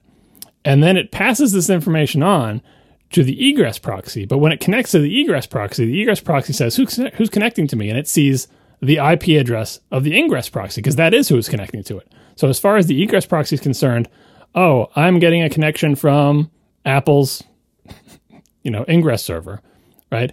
Oh, and by the way, here's the content. It's this encrypted packet of telling me where I'm supposed to go. Now, apparently, somehow, in a way that hasn't been explained anywhere that I've seen, the egress proxy has the keys to decrypt the place where you're trying to get to. And so it decrypts the place where you're trying to get to, say apple.com, and then it connects to apple.com and gets the information and the data flows back that way. So it's trying to split up the information so that one place knows your IP but not where you're going, and the next place knows where you're going but not your IP. And Apple pitches this as privacy preserving because Apple runs the ingress proxies, but it doesn't have to run the egress proxies, like it farms them out to third parties, right? And you can imagine how there can be a public-private key exchange over this whole route where you could get it so the egress proxies know how to decrypt the thing. But here's the problem. Apple keeps pitching this as like, well, with the VPN, you need to really trust that VPN provider because they see all your traffic. Like everything goes through there, right? They have all the keys to the kingdom. And in this thing, you don't need to trust anybody because Apple knows one thing and doesn't know the other, and the third party knows the other thing and doesn't know. But the problem is you have to trust Apple. Like in the end, with all this stuff, you have to trust Apple because Apple's the one telling us that, oh yeah, on your Mac, we'll encrypt the where you're trying to get to. And then we'll send it along. And Apple's the one deciding to do that encryption. They could choose not to do the encryption. They could do the encryption and then send the keys somewhere else or use a well-known. Like in the end, you have to trust Apple because they're writing the software that implements the system. So Apple could know all this information. Now, Apple is telling us, and I 100% believe them, that they're not doing that. That they are literally encrypting it and passing it on, and they can't because Apple doesn't want to know this information. They want it to be secure. But in the end, you have to trust Apple, or rather, let's say Apple is hacked and someone puts a backdoor in their operating system. It would be trivially easy to get access to all this traffic because, again, Apple's operating systems and frameworks are the ones implementing it and deciding to encrypt this stuff, right? So the thing I'm curious about is actually the key exchange of how does the egress proxy have the ability to decrypt the encrypted address that gets sent along to it, while the ingress proxy doesn't have that ability. I'm not sure how that key exchange works, and I don't think it's been explained. But either way, that's what it does. And the second thing that's different about this in a VPN is, well, what's included in this? Is it all network traffic? Is it a subset of the network? It's even more specific than that. The only things that Apple says are included are browsing from the Safari web browser specifically. So it seems like some of this is implemented in whatever framework Safari is using. Like when you go to connect to a web page, Safari itself or some frameworks that it's using says, rather than making an HTTP connection to the target website, I'm going to encrypt where you're trying to get. I'm going to connect to an ingress server and pass along whatever packet in whatever format to the ingress server. And, like Safari or some framework is doing that. The other thing that's included is DNS queries, which makes sense because if you don't see where people are browsing, but you see what they do DNS lookups for, you still know where they're browsing. Oh, they did a DNS lookup for www.apple.com, but then I don't know what web page they went to. They probably went to apple.com. Like it's not, it's metadata, right? So they're tunneling the DNS queries through the private relay as well. There are lots of other ways to secure DNS too, by the way, but this is what they're doing. They're tunneling it over this thing. And they will also go through the private relay for what they call a subset of app traffic, by which they have explained that they mean plain HTTP, so non-HTTPS traffic, right? So apparently if any app tries to make a plain unencrypted HTTP connection, it will go through private relay, right? And here are the things that it doesn't apply to. Doesn't apply to LAN connections, so anything on your local network in any form, private relay doesn't do. Doesn't apply to private domains. I'm not entirely sure what they mean by that, but maybe just like domains that are not in the public DNS, but are just privately routable. Yeah, I believe that's internal, yeah.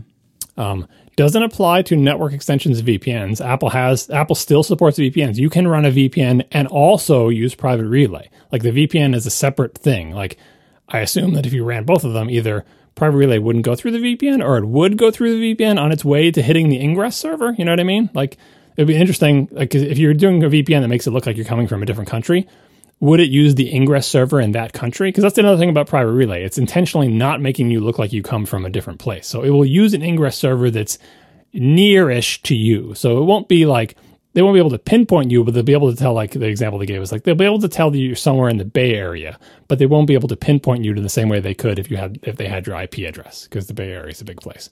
And I imagine the farther away from big cities you get, the bigger the potential area where you could be is, because I'm not sure they have 7,000 Ingress servers in Wyoming, right?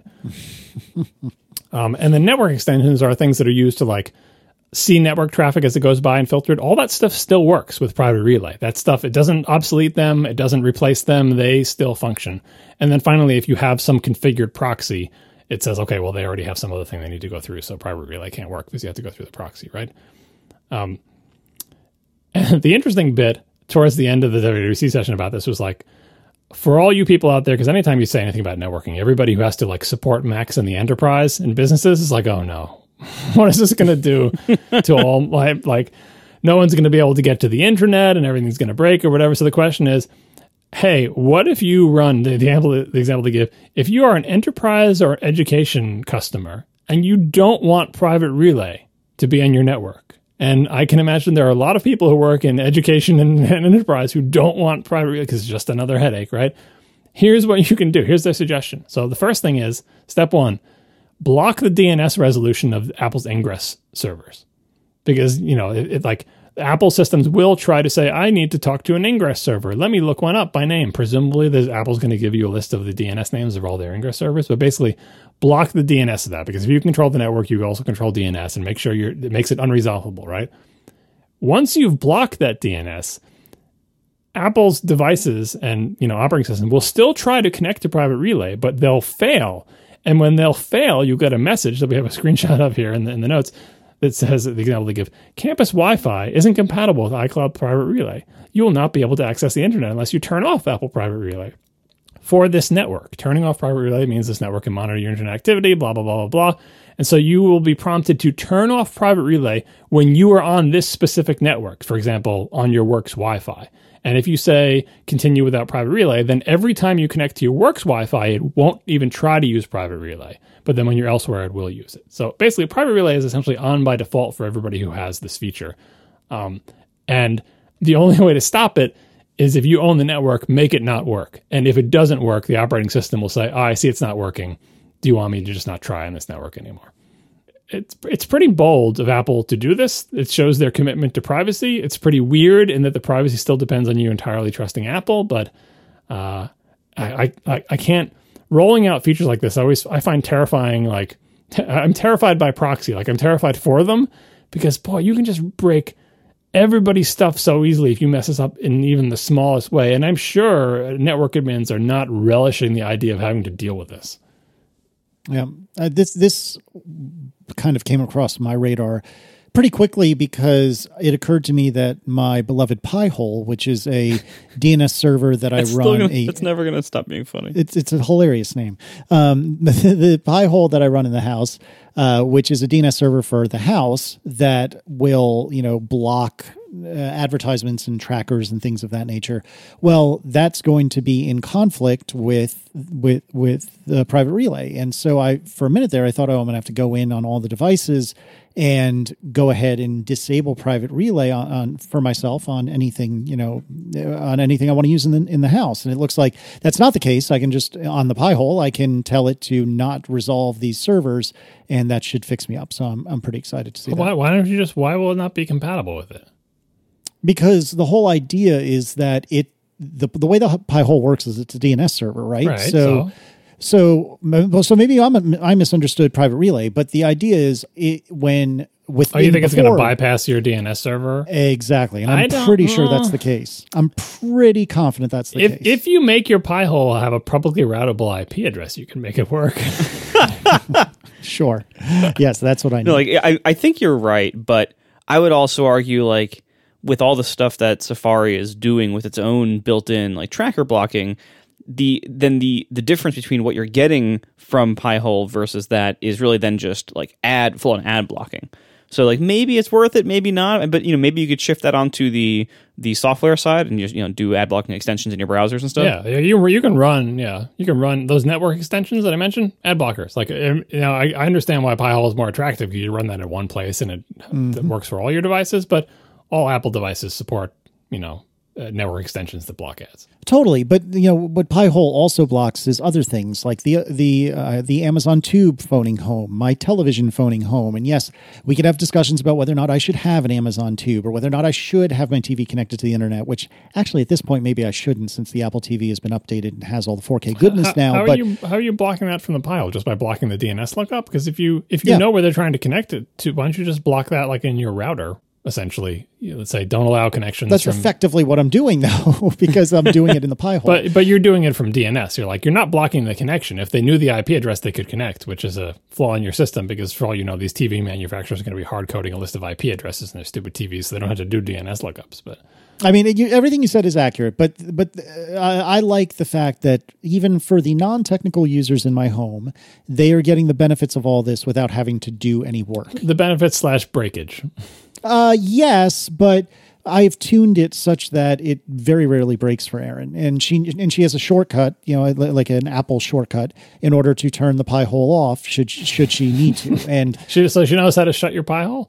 She knows exactly how to shut my Pi-hole, John. That's exactly right. She has so many ways of shutting my Pi-hole. I cannot even begin to tell you. How many years we've been married? We're coming up on our anniversary. It is 14 years this year. So she knows very well how to shut my Pi-hole. Don't you worry. No, but going back to this feature, I really am very interested to follow, the direction this is going, because so much of tracking and privacy protection falls down at the IP address level. So much of it is like, well, we can block trackers and we can block, certain access things and cookies and all this other stuff, but creepy companies can still form pretty reliable identification for us based on IP address. And we see this in the podcast space, like all the podcast trackers and everything. Like that's just kind of like this unavoidable hole in our privacy, that like the IP address is always like, here's where it falls down. And that's why, a lot of people are using VPNs for this purpose and everything. But this is like the one big wall that keeps us being tracked a lot more than I think most people would want or find reasonable. And to have Apple taking such a big step towards removing that as a trackable data point for a large portion of users, that's a significant step. And that affects tons of stuff. Like, going back for a second to the podcast business, this is going to massively break podcast analytics and podcast ad tracking. And as podcasters, we should definitely be a little bit, apprehensive about going into this. However, first of all, we don't have a choice, so here it is. But I think this is breaking it in a good way.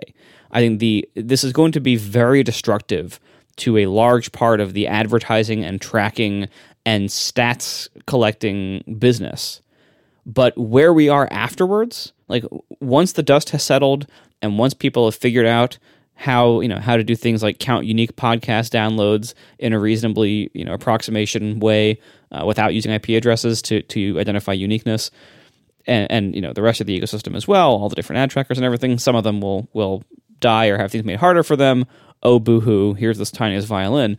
But once the dust settles on all of this, a year or 2 or 3 down the road, and even assuming that maybe Apple goes even further with this in the future and expands it to more transfer types, like more network transfer types and more apps and everything else, I think we're going to be in a really good place, because the IP address as a tracking mechanism will become so much less useful. And we really need that for privacy. We like the whole industry, society, like we really need that, because we still have people out there arguing that IP addresses are not personally identifiable information and therefore shouldn't fall under the protections of various privacy laws and everything. And it's total BS. Like, it's total garbage. Every data broker can reverse look up an IP address to a person. Like, that's the data's out there. It's so easy. It's trivial. It's cheap for people to get it if they want to. And so IP addresses absolutely are personal information and are extremely trackable and extremely exploitable for creepy reasons by creepy people and companies. So to remove a big chunk of that is a very good move for the internet and for society as a whole. And so as much as it will cause a lot of disruption in the short term, long term, this is going to be great.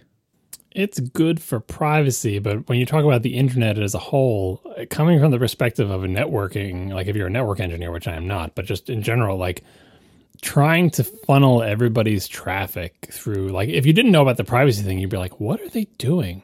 Like, because these ingress and egress servers, you're going to have a lot of these, and they're going to have a lot of traffic funneled through them, and it is not the most efficient way to get data from point A to point B. It is, it's a Rube Goldberg machine. Technically, you're right, but the way this appears to be implemented is with CDNs, which is actually really clever if you think about it. It's like, so one of the things Apple talks about in explaining this and in the sessions and everything is that this largely doesn't break region detection. And the reason why is because they're using basically CDN endpoints all over the world so that you're still going to come from your approximate region. You might be like, a city size granularity, or like, central Ohio, maybe, like instead of, your exact neighborhood with your cable company or whatever, but you're still going to be like nearby. And if you think about like using CDNs as like the nodes in the system is actually really clever, because just by the nature of, what you need to deploy modern CDNs, like you have endpoints everywhere. You have tons of them all over the place. And so if all you're doing is going to the nearest CDN node, not only are you not going very far, and not only are there tons of those around the world to help share the load, but also because it's a node of a popular CDN, it might even already have the content you're looking for in its local cache. So it's only a short trip to go from you to the egress node, and then the egress node might not actually have to go very far to get your data in the first place. It might even be local. So I think ultimately this is probably going to prove to be pretty effective and pretty transparent most of the time. I think what you described is basically why it won't be a complete disaster from day one, hopefully. But it's not as circuitous as that weird fish nerve that goes through your body. But it's also not ideal, because sometimes you are connecting to something that would be much more straightforward to go. I mean, maybe it depends on where you live. Like I connect to servers, some of which, are local in the area, and going to the CDN first, even if it's a CDN that's also in Boston, and then going out of that CDN to a server than Boston, it would be more straightforward for me to go right to the thing. You know what I mean? Like, it's not as circuitous as, I have to go to London and then back to get to some server in Boston. But sometimes, if the thing you're trying to get to, like, the reason CDNs work is because stuff that's on the CDNs is farther away from you than the CDN. But that is not necessarily the case when you're doing this, because everything goes through the private relay, when you're browsing in Safari, right? As opposed to just the things that are closer to you because they are in a CDN, right? So, CDNs in general, if you look at them, you're like, okay, this makes some sense, because if the CDN didn't exist, maybe they'd take a different route, but they'd have to go farther. They'd have to go more hops. They'd have to go geographically farther to get this, because the actual server's in California. Now they got it from CDN that's like 10 miles away from them. That's good thumbs up, even though it looks a little bit weird. But this one, it's not quite as clear a win. And because CDNs, like I said, have been built up so much, it will probably be okay. This capacity is probably there.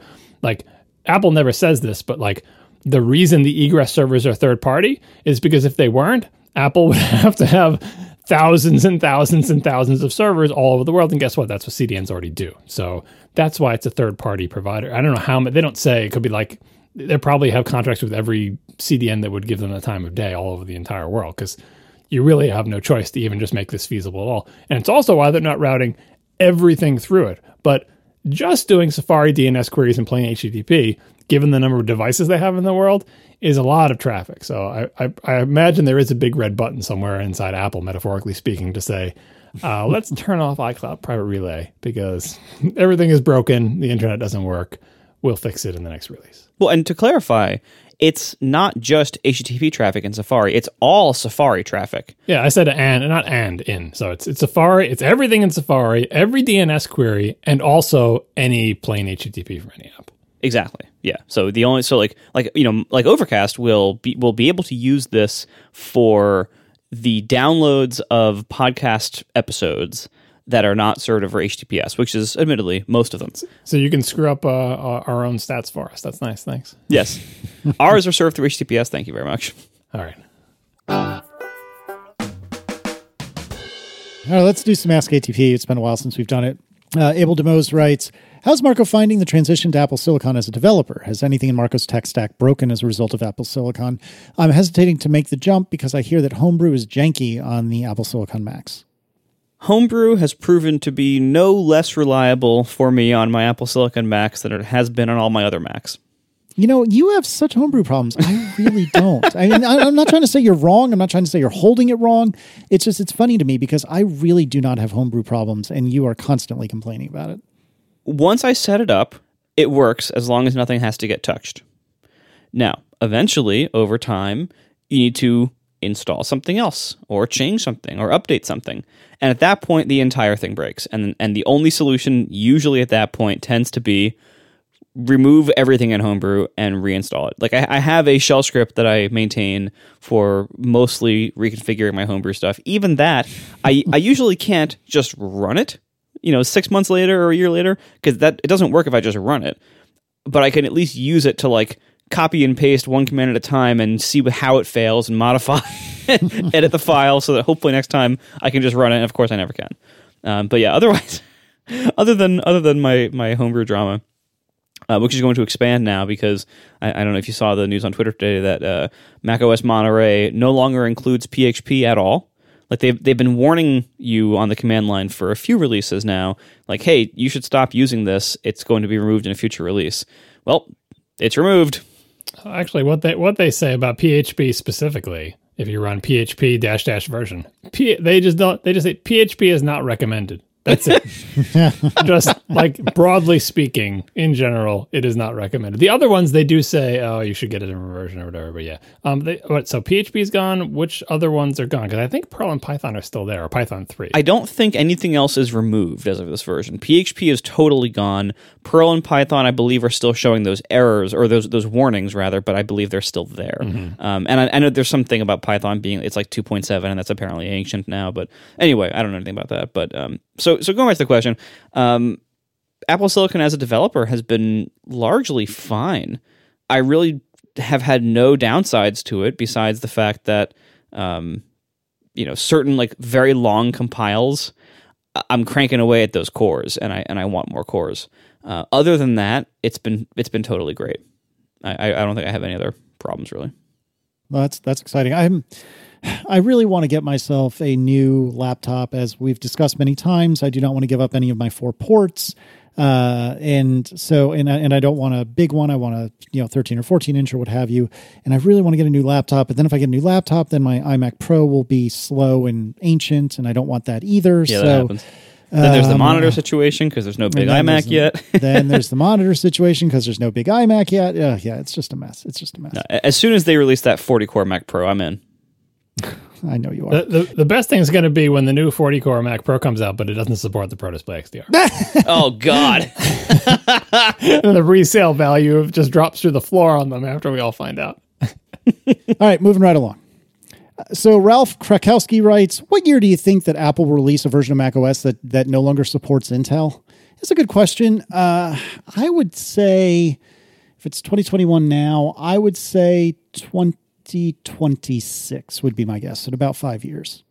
And I think that's aggressive, actually. I think it might be even later than that, but I think 2026 is the earliest. 2026. I actually did a little bit of preparation for this question because it's been in the notes for so long. So here's some background on the most recent transition. The Intel transition was announced at WWDC 2005.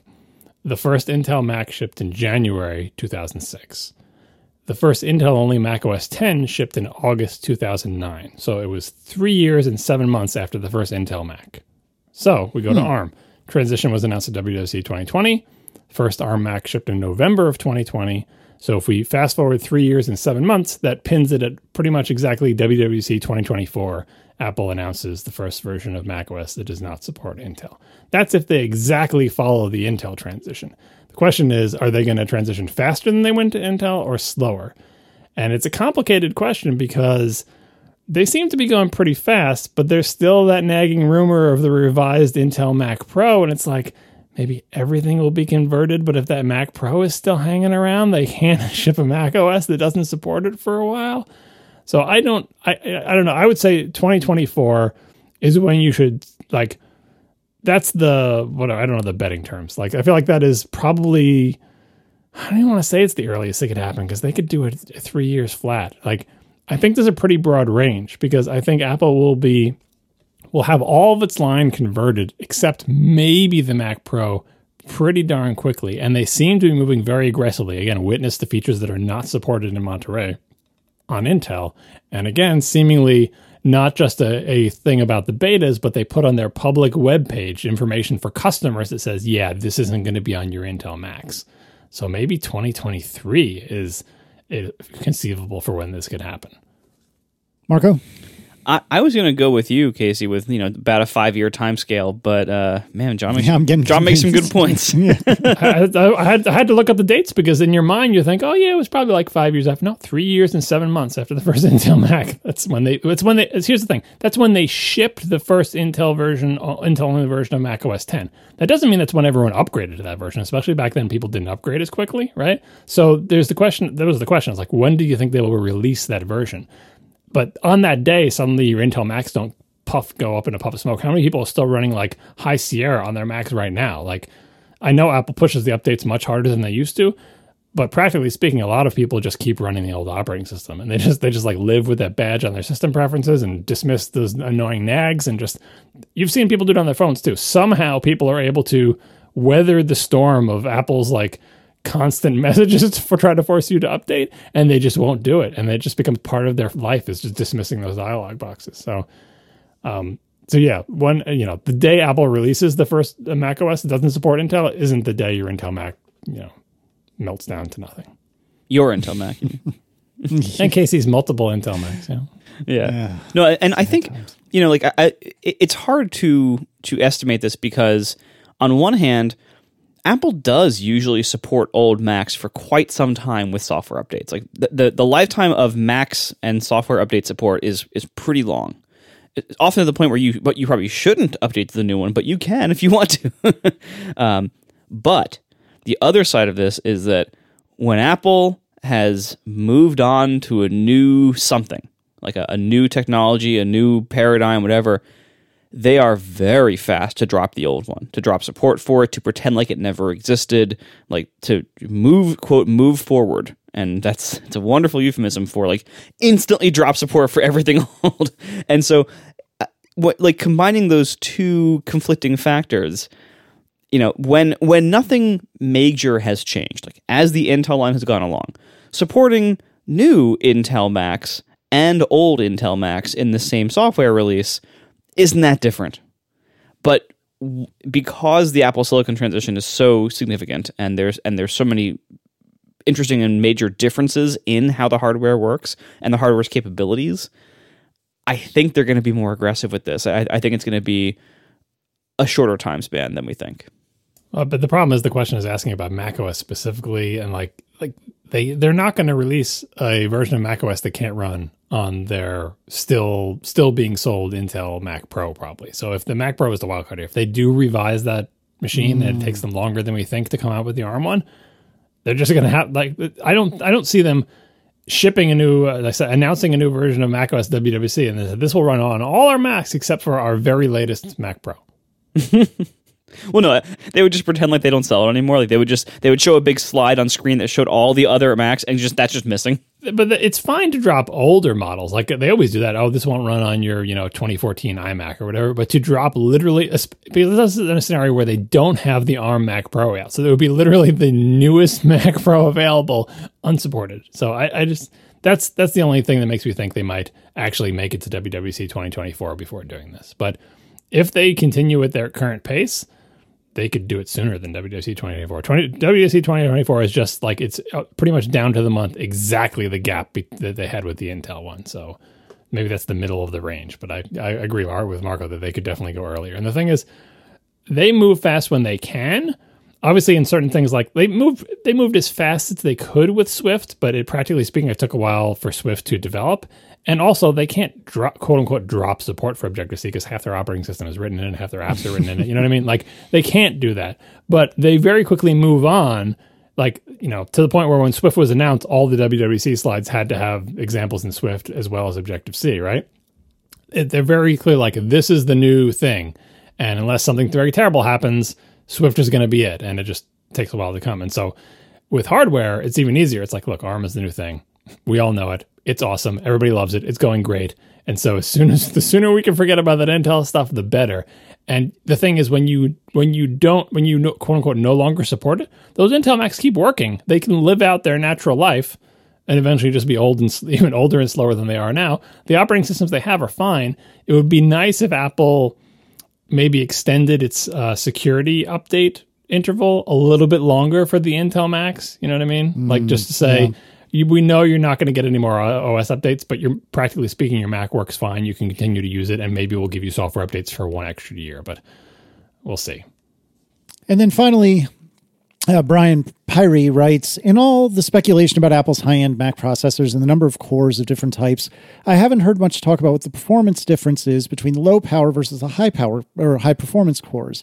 In broad strokes, how do the Ice Storm cores use only 1/10 the power of the Firestorm cores? That's a pretty simple answer. They got less stuff in them. So we'll have some link. We'll have some link in the show notes to comparison of the Ice Storm and the Firestorm cores. But these are all superscalar designs, which means they have multiple units that do a thing. So a unit is like a thing that can add numbers together, right? CPUs, modern CPUs, don't have just one thing that can add numbers. They don't have just two things that can add numbers. They have like 6 or 7 things that can add numbers. And those are just for the integer numbers. And then how many floating point units do they have? And how many load store units do they have, right?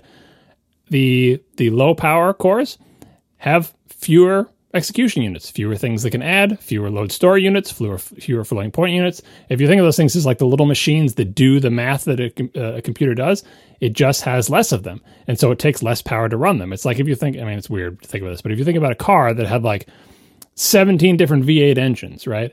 Those are like the adders, right?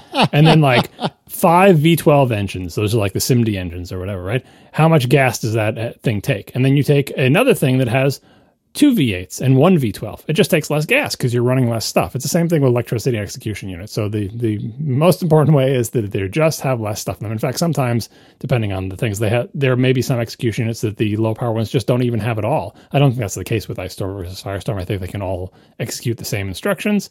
But they have fewer units.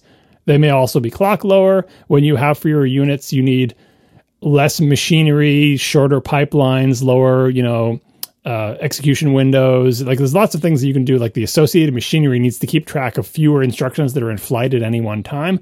And that also shrinks the amount of essentially circuitry you need, which shrinks the amount of electricity you need. So that's what it is. And people say like, oh, I don't want my stuff running on the quote unquote slow, the Ice Storm units. They're only slow compared to the Firestorm ones. They're plenty fast. Like, I don't know if this is how low power mode works, but imagine you could have a low power mode for your Mac.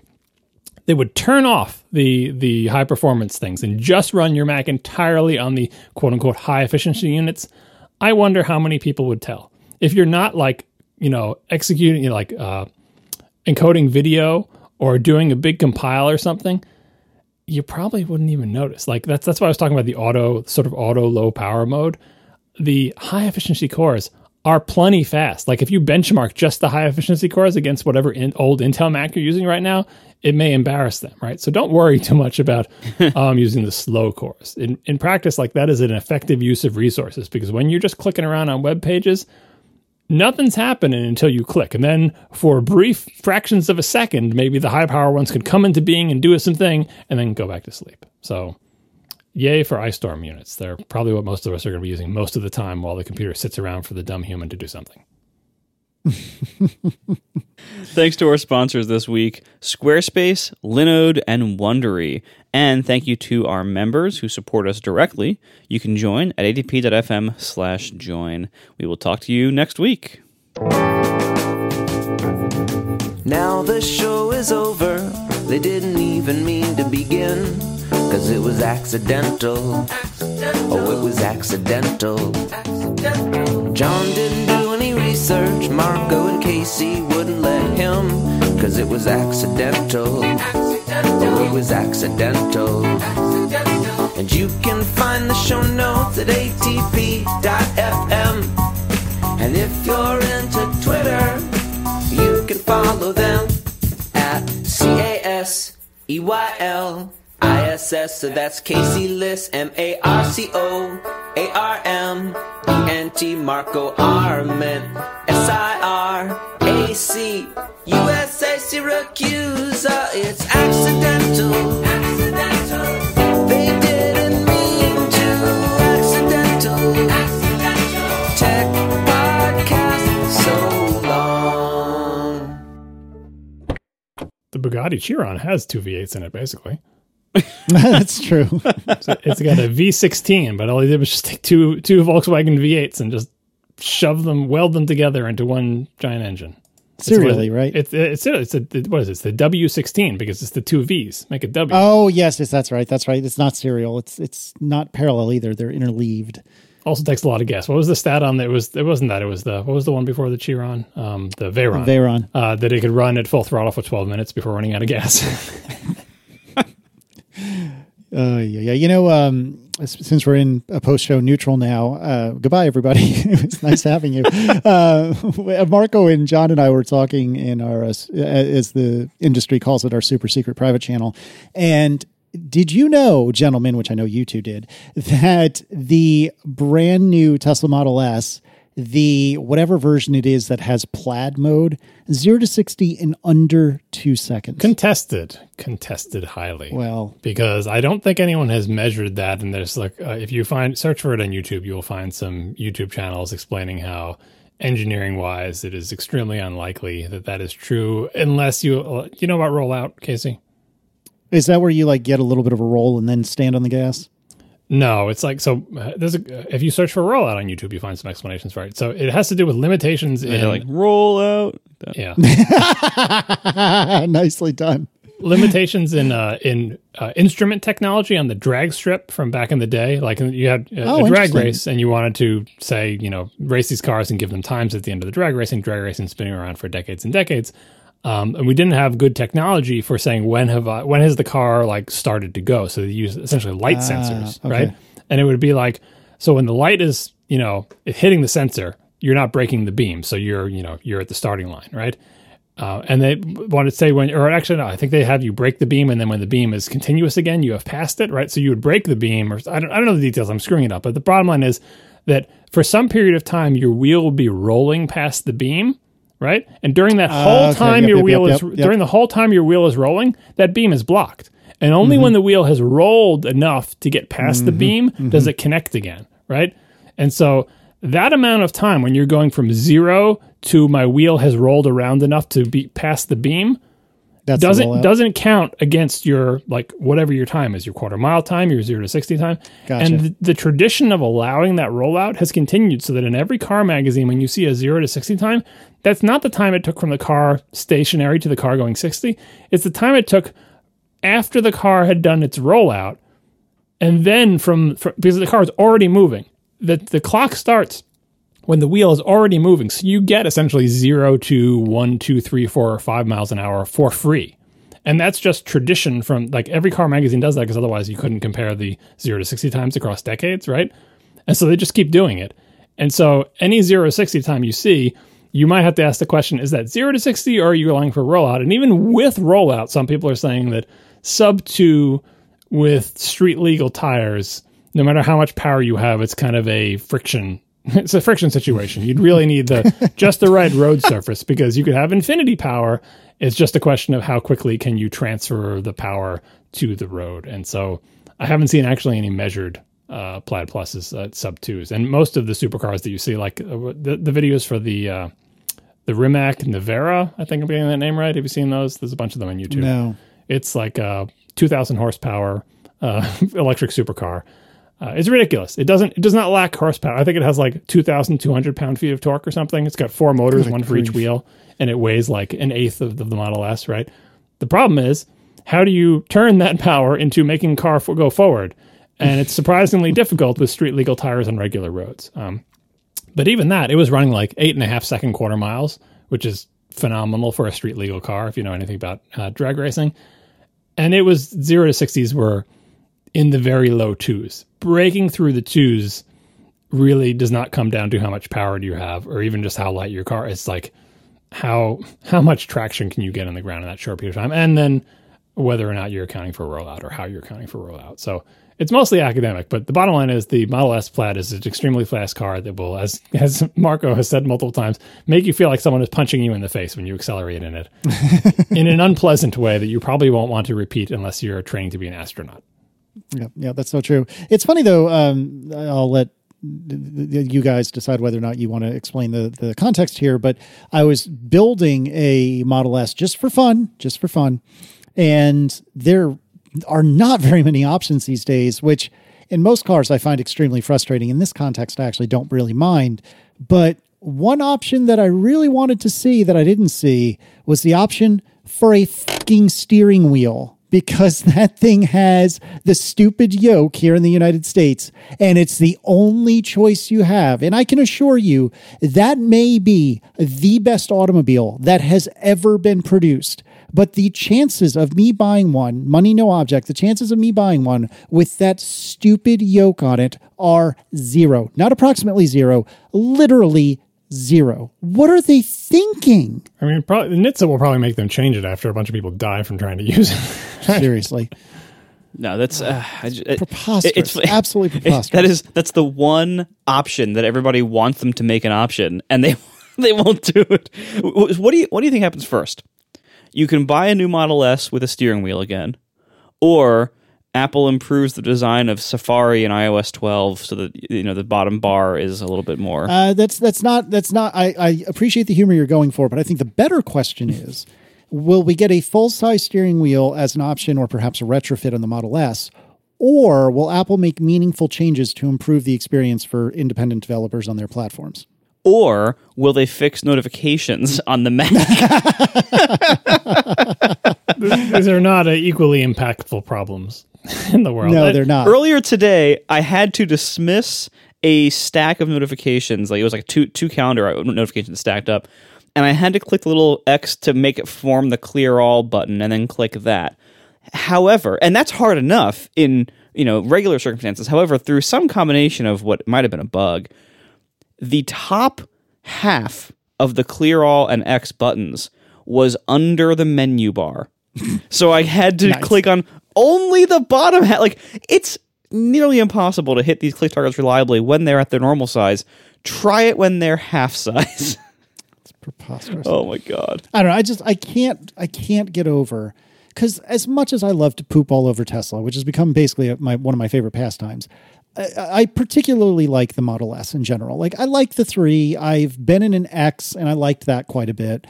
But the Model S, leaving the incredible amount of money aside, is a really, really nice car. I really honestly believe that. I'm not blowing smoke. It's a really nice car, and if I had more money than I have, I might even own one at this point. But I cannot fathom looking at that god-awful yoke and thinking, yes, I would like that, please. That sounds delightful. Just no, absolutely not. And then if you don't get the Model S with the yoke, I don't know. Does the X have the yoke as well? I think they're going to, if they haven't already. Yeah, because those tend to get updated together. Like right now, if I had to get a new Tesla today, if I couldn't just buy a used one or buy out my current one, which is what I'm going to do, but if I couldn't just get used, if I had to pick new, I think I'd probably go with a Y. Just because it's closest. It does have the yoke. The X does have the yoke. Yeah, there it is. Bless. Yeah. What are they thinking? Yeah. So the Y at least has a steering wheel. It doesn't have a dashboard, but at least has a steering wheel.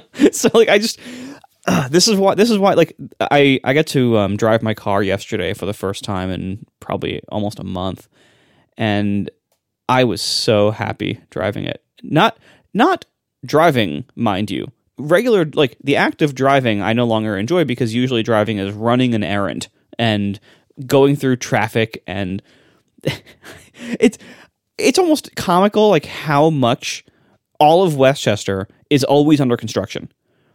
The same roads are under construction constantly. Like the roads, the main arterial, like local traffic roads that are around my neighborhood are always under construction. I don't know why. Like, there's never a break. It's not like they repave it once and then it's done. Like, they're just always tearing up different sections of it for God knows what reason. I'm trying to remember if COVID made us all forget, but like the same deal around here. It's almost like I guess like they couldn't do construction during COVID because everyone was home and didn't want to have people gathering together. But everything is under construction here. I think it is worse. I think it's not just that I forgot, because well, I don't know. It's hard to say because I'm going back and forth to school a lot because my kids aren't taking the bus because they weren't taking the bus during COVID. I was driving them. And just trying to find a way to get to and from school with the everyday new construction hazards, like just totally blocking off or making miserable major arteries. Just everything is under construction. I think it is like a hangover of the construction that didn't get done during COVID. Now it's all coming due. I mean, that's a reasonable theory. It might be true for you, but for us, like even before COVID, I've lived there almost 11 years, and it's always been like this. Well, at least your roads are getting repaved. I think I've sent you pictures of my quote unquote road that's in front of my house that is more pothole than road. Oh no, they're not repaving it. That's the thing. They're like tearing it up to put different water pipes under it, or whatever, or work on fixing gas leaks. Yeah, it seems like there must be some kind of like water construction mafia in Westchester that they're always tearing up water mains. They just call that the mafia. They literally just like they tear up the same mains like every 2 years. Like anyway. So I was driving a lot yesterday and running a lot of errands and sitting in traffic and being frustrated. However, if I'm going to be driving a car, the Model S is my favorite car ever. I'm so incredibly happy with the one I already have, and when I look at the new one, no part of it makes me happy whatsoever. Like they took away like the color, the interior color options I liked. They took away the sunroof that I like. They took away half the steering wheel and all the stalks. Like I don't want the idea of like getting a new one of those ever is not appealing to me at all. And it's a shame because I love this car, and that's why I decided I'm going to buy mine out. Like my lease is up in a few months. I filed today for the buyout quote. I'm just going to buy it out because I just want this car to continue, and I would get no joy out of the new one. And because when I bought it, it actually was significantly more expensive as they are now, the price for me to buy it out is not that much less than it would cost for me to buy a new one with the options I would currently get. But I don't even want to do that. I'd rather buy the one I have because it's a better car. I like it better. And like I will reiterate what I said last time we talked about this, which is I really do feel like my Model S is the last one they designed to be driven by a human. The reality of the current situation of auto driving technology is that you still have to drive it like a human most of the time. and I certainly still do in the conditions I drive in, like the world, the Northeast, like this, we have weather and terrible roads that are full of water main construction. And so I am very happy now having decided like I'm not going to have to buy a new car this fall. I'm not going to have to make any decisions or do any research or take any risks. I'm just going to keep driving the car I already have because I love it, and nothing they're currently making tempts me at all to make a different choice right now. So start your clocks, everybody. This is me versus Marco. Both of us are in the same situation where we feel like we can't buy the new version of the current car that we love, and also that our current car is the favorite car we've ever owned, which is true of my Accord.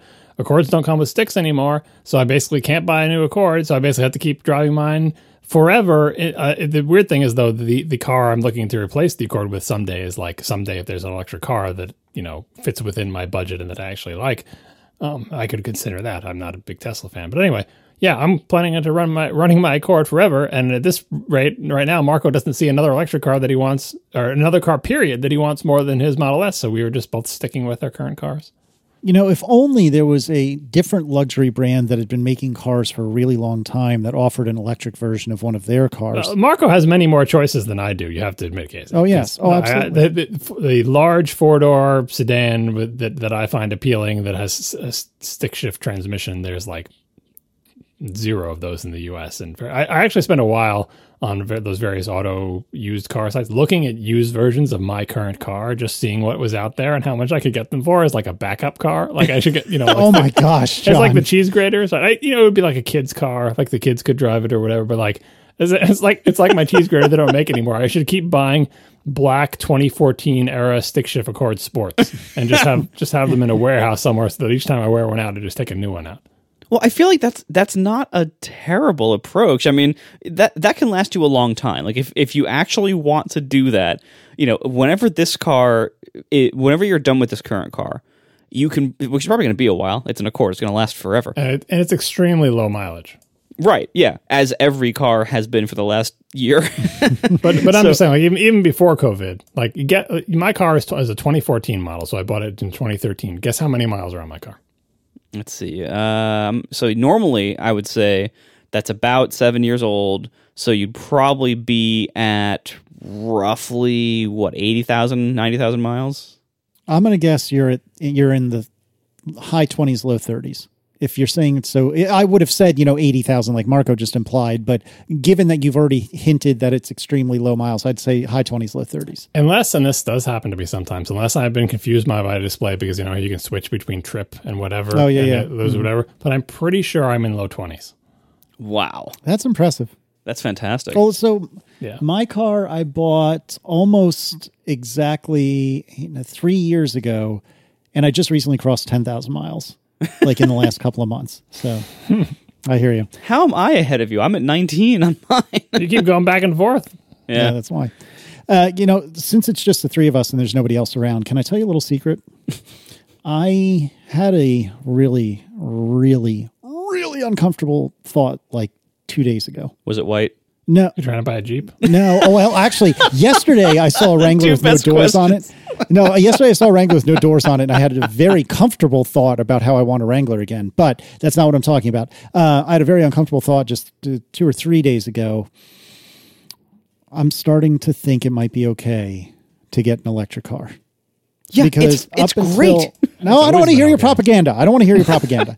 But up until just a couple of days ago, I was thinking, even though there's a lot that appeals to me about an electric car, I don't want to give up the stick shift. And there's no electric car that I think, just like John said a moment ago, that I'm interested in and fits my price range, right? And I still think that's true. But it seems that the floodgates are opening, and they're opening slowly now, but I think they're going to be opening ever more quickly soon. And there's going to be just a tremendous amount of options on the market. And I really think there's a better than 50% chance that my next car will be an electric. Now, I'm not planning to upgrade for 2, 3, 4, 5, 6 years, but I think it's a pretty good chance that the next one I get will not have an internal combustion engine. Can I interest you in a 2014 Honda Accord Sport with a stick shift for $8,000? Do you see how I can get these like cheese graters? For $8,000, I can get my car. I mean, granted, that has 230,000 miles in it, but I'm saying like they're in the range. They're in the range from like 7,000 to like 15,000 for my exact car. You could think of how many of these you could get for one Marco car. You could just have just again, if I could fit them in my basement, I would just store them there. The problem was I'm looking at all these used cars, and I look at them and I'm like, what does that car smell like? A basement full of Honda Accords. That would be amazing. What does that car smell like? Does it smell like cigarette smoke? Does it smell like someone spilled something in it? Because I'm always, used cars, especially when they're extremely high mileage, 230,000 hard miles in that. But anyway, these are the stick shift ones, and they're rare. Like when I'm at Car Gurus because that just came up with Google, right? Transmission, and they have check boxes. Automatic, 123. Manual, 8. There's not a lot of these cars in manual, but the thing is they're not apparently particularly desirable, so you can get them for less than 10 grand. God, that's wild.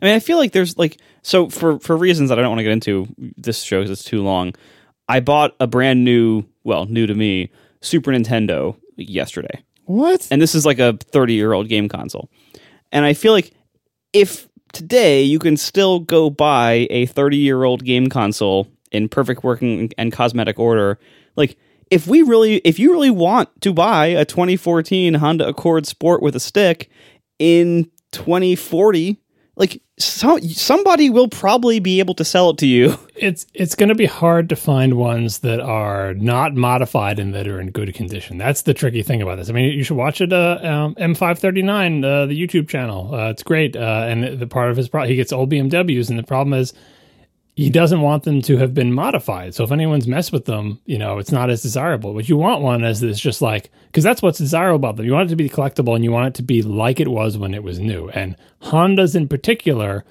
are extremely attractive to people who want to modify them. It's not, the Accord's not as bad as the Civic, but finding in 2040, yeah, you'll be able to find an Accord of 2014 and with the stick shift, and you'll be able to find parts for it and all that. But every one that you find will look nothing like it did when it's new. It'll be modified in all sorts of ways, and it'll be all mangled. It'll have parts replaced with non-original parts. And so what you really want is to find one that it is like, if in 2040 you had a mint condition like new 2014 Honda Accord, it would be worth a lot. Like, because a collectible is all about condition. It's just like right now, if I had an Apple IIe. But nobody's looking for it except you. Except, yeah, but to John, it's worth like 80 grand. Think of anything in the world. Think of the Apple IIe, which was an extremely popular computer that made tons of. If you had a mint in the box, never opened before, perfect condition Apple IIe, that's worth a lot of money. Even though they made a ton of them. It's not like it's rare. They were all over the place. But it's all about condition. John, stop lying to yourself. If you somehow, like, let's suppose some listener bought a 2014 Honda Accord Sport with a 6-speed. It is 6, not 5, right? Mm-hmm.